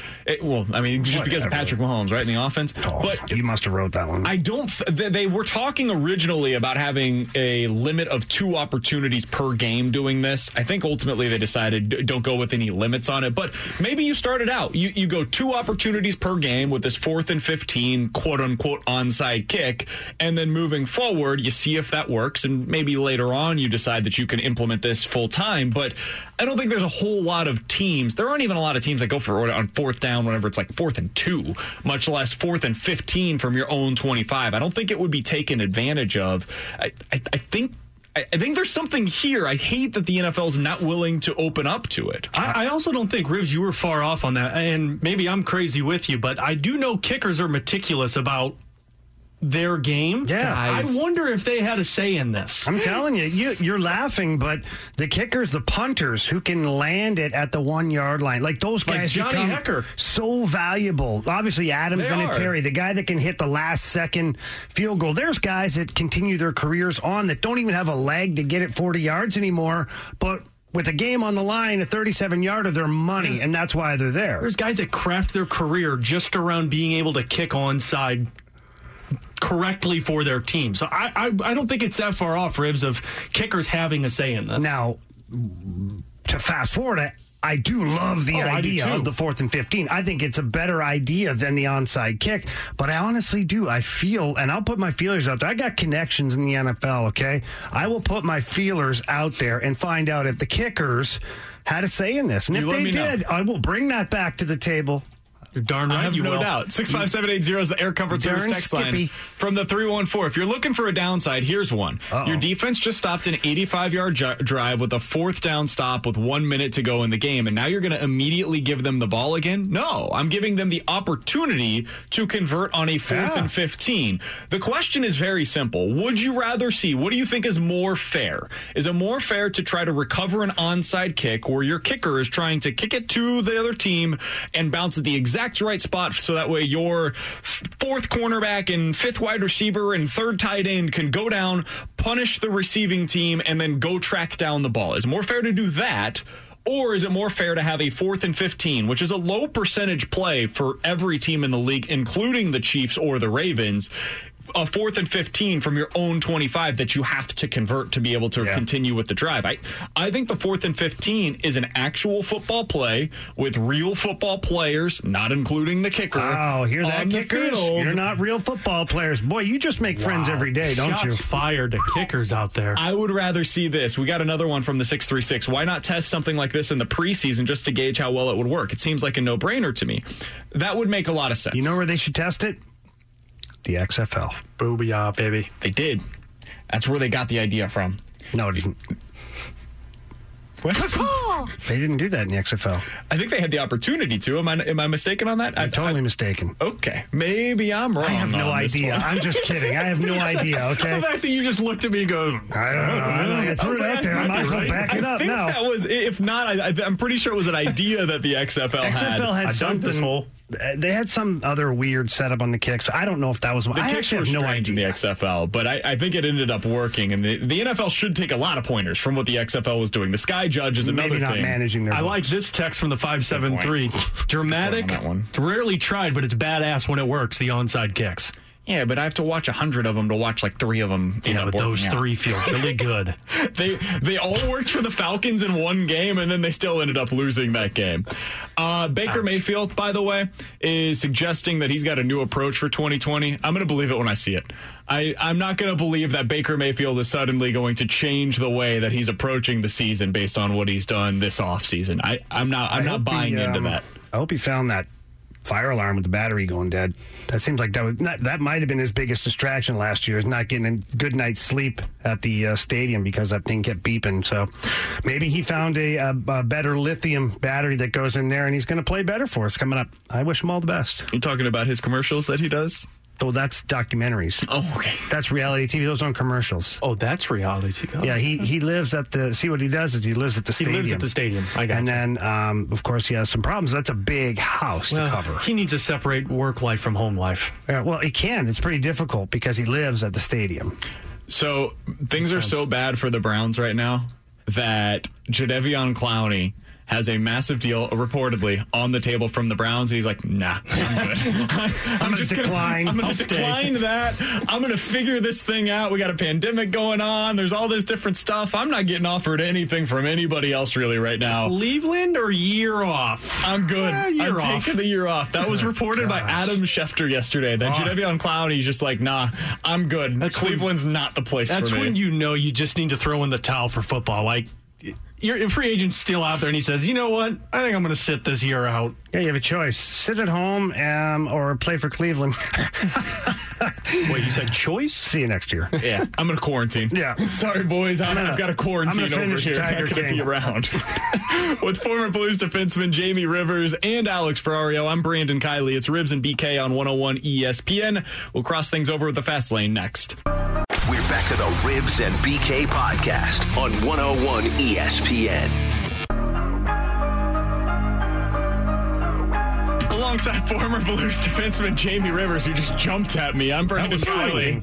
It's Ribs and BK on 101 ESPN. Time to cross things over with the Fast Lane and our old friend. What's up, boys? Buddy, old pal. Anthony Stalter is in the studio. Slater. Yes. Jeremy? I miss you. Jeremy? Yes, Andy. What's going on, man? No, not much. How you doing? I hear you're picking fights with people down the hall. No, come on. Yeah. And I don't care how drunk you get, okay?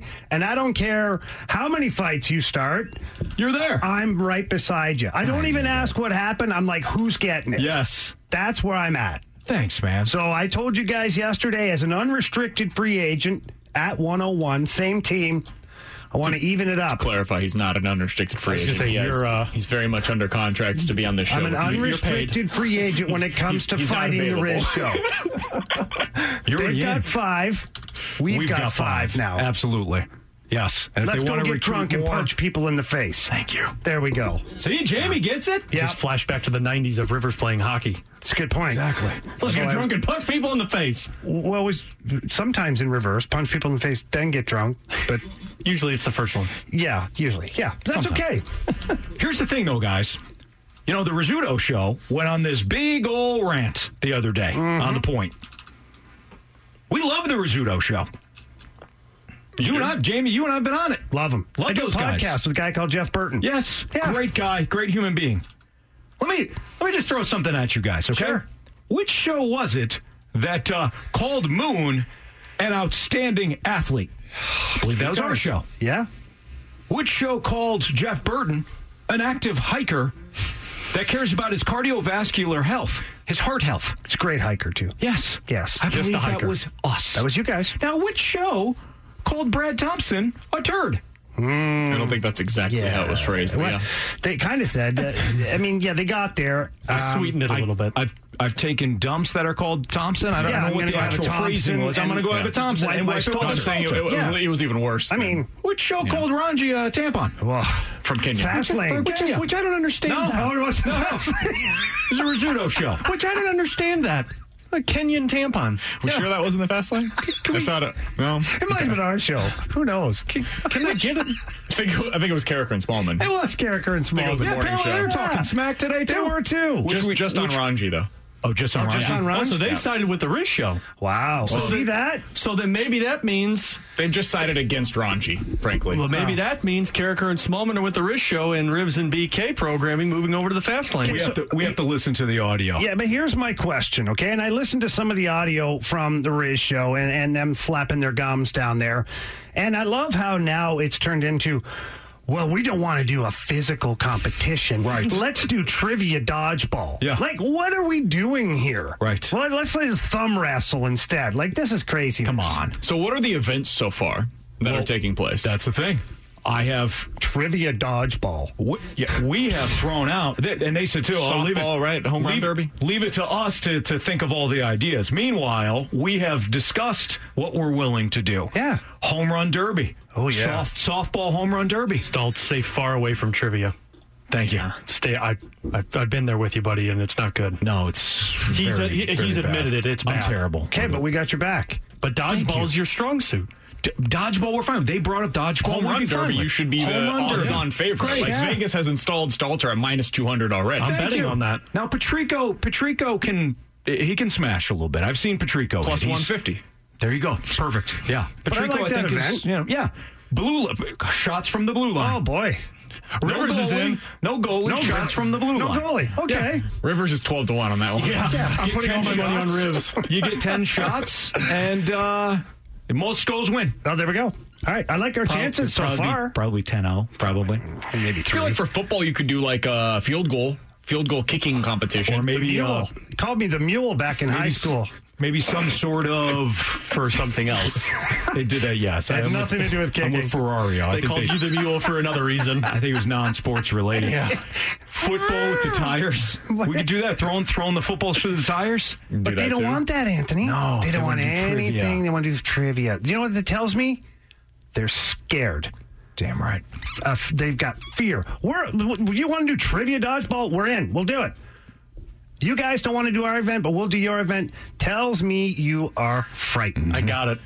What if we do the Billy Madison decathlon, where you get athletic and you get some education in there as well? There we go. Right? No math, though. We actually no math. one thing that we've agreed on. Rizzuto said no math, Radio and I couldn't knows agree more. No math. Yeah. No math. And here's the other thing, kind of a cornhole tournament as well. That's fine. Yeah, and we can do no that. sending emails either. I'm not good at group emails. Yeah, right.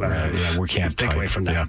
Yeah. The other thing here, gentlemen, that I'd like to bring to everybody's attention, Okay. they're like, we're the good guys, right? That's what they're saying. We're the good guys. They're the bad guys. They started this. You know how this all started? Thompson got invited to the Riz Olympics. The loser of... Oh, yeah, I did that. They invited me, too. They invited to be you. part of that. Okay. So we're all a tight-knit family here. Yeah. They're inviting certain people from 101. Not everybody, though. Not everybody. So I said on air, I said, hey, you're doing the Rizzuto Olympics. He's got to pitch to whoever loses their contest, right? Yeah. And So I've got to BT's shoot pitching. hockey pucks at them. And I said, okay. So I'm like, I would love to participate in this. I'm a team guy. I would love to do this. And BT... I've always said that about you. Thank team you, guy. okay? Thank you. So you haven't. BT brought it up. BT was throwing a little bit of shade, having some fun. He goes, well, you can umpire. I don't want to umpire. I want to play. I want to do something. What can we challenge those guys in? From there... Oh, boy. The Rizzuto show called us dumb, tampons, a turd, and toilet paper. Still don't understand the tampons. That's how that escalated. So we're the bad guys? They drew first blood. In my opinion, thank you. They drew first blood. Thank you. I feel like it's unfair that they called Barnes dumb. Yeah, I think it's that was really rough. unfair. Is it? Yeah. Okay. We have not once result. We have Did not they really once. call him dumb? Yes. Wow. Yeah. Patrico goes, hey, Brad Barnes. we've forgotten about meat. And I'm pretty sure first it's of all, they Moon. forgot about him. Yeah. I think Moon goes, well, he's dumb. Moon does. Wow. And then Rizzuto said, we don't have 4 brain cells between us or something like that, or 4 brain cells on life support or something. Oh, for your show? Yeah. For the Fast Lane? Yes. Wow. So you know what? So he called all of you dumb. We may have half started it. We will finish it. Maybe that's part of the reason why you do need to do trivia, to let them know that you guys aren't dumb. We can send a message. No, Stalter doesn't want to do Well, that. we can nominate I'm a somebody. fountain of useless knowledge. I can tell you that. Also very true. Very true. So anyways. Bring that on. Bring it. I'm excited. I'm going down the hall right now. Oh, wait, they're not here. Patrico was chirping at Barnes the other day in the hallway. Was he? Bullying him. We're gonna call him up today. You should go to Christie and HR. Let's do. That's an HR discussion. You know what? Let's do. No HR. You ever seen that over in Russia where they have team fighting? Yikes. It's like UFC, but it's team fighting. They just have a big ring, and it's 5 against 5. Throw that in there. Throw that into the proposal. I'm going to make sure this sound right now. We're going to Google it. Russian team fighting. That's our first event. I heard you guys also had another bet yesterday on your show. Yes, on Taken. Oh, passing. Yeah. Okay, well, we had 2 different bets. Oh, the height. I bet Ranji early in the show about Taken. The movie? The movie. The girls, when they went over to wherever they were going. Yeah. Paris. France. Yes. Paris? France. Yeah. I said, well, they were following you too. Thanks, BK. On a tour. That's why they went over there. And Ranji said, no, they weren't. No, that's incorrect. I'll bet you $10. They absolutely were. Yeah, it was U2 concert. So I won that one. Passon was the other bet. What was the Passon one? Well, we owe Jeff Passon, apparently, the previous Fastlane owes Jeff Passon a bunch of T-shirts. Oh, okay. For coming on the show. And I think BT said to me, like, hey, we need to get on that. What is he, like, is he an XL, large, or whatever? No. Somebody He's a medium. Somebody threw out XL because our shirts shrink. I go, no, he's a large. He's not a big guy. He's not tall. Sounds like 5'8", 5'9". Okay. 5'9", confirmed. 5'9" confirmed. How'd you do that? I just punched in Jeff Passon, and it pulled up 5'9". Oh. Yeah, that's 158 pounds, too. Well, it was 5'10" was the over-under. I took the under. I was the only one that took the under. There you go, buddy. Yeah, it's definitely under. 5'9". I can 100% confirm. 5'9", 158. BT owes me $10, and so does Ranji. Ranji now owes me $20. That's what you call a win in the afternoon, Stoltz. Take it. Stoltz, what else is going up this afternoon? I mean, we've got name calling, we've got bets. What else could we really ask for? But what else do you have? Well, apparently our morning show. So we got 2 morning shows talking smack-ola on us. Talk smack on me today too. Did they? Yeah, calling me out for my Disney World. Seriously? Yeah. Guys, I'm telling you this. Well, we'll address that. We'll address that in the fast one. Okay. This team fight cannot stand. No more. What else are we doing? Oh, a lot on the players and the owners and things like that. Yeah, baseball. Positive stuff. Baseball. You get to enjoy it. Have fun, man. You guys seemed excited about that conversation. Positive stuff. Yeah. All right, Chris Ranji, Brad Thompson, Anthony Stalter, The Fast Lane next on 101 ESPN. You have been listening to the Ribs and BK podcast on 101 ESPN.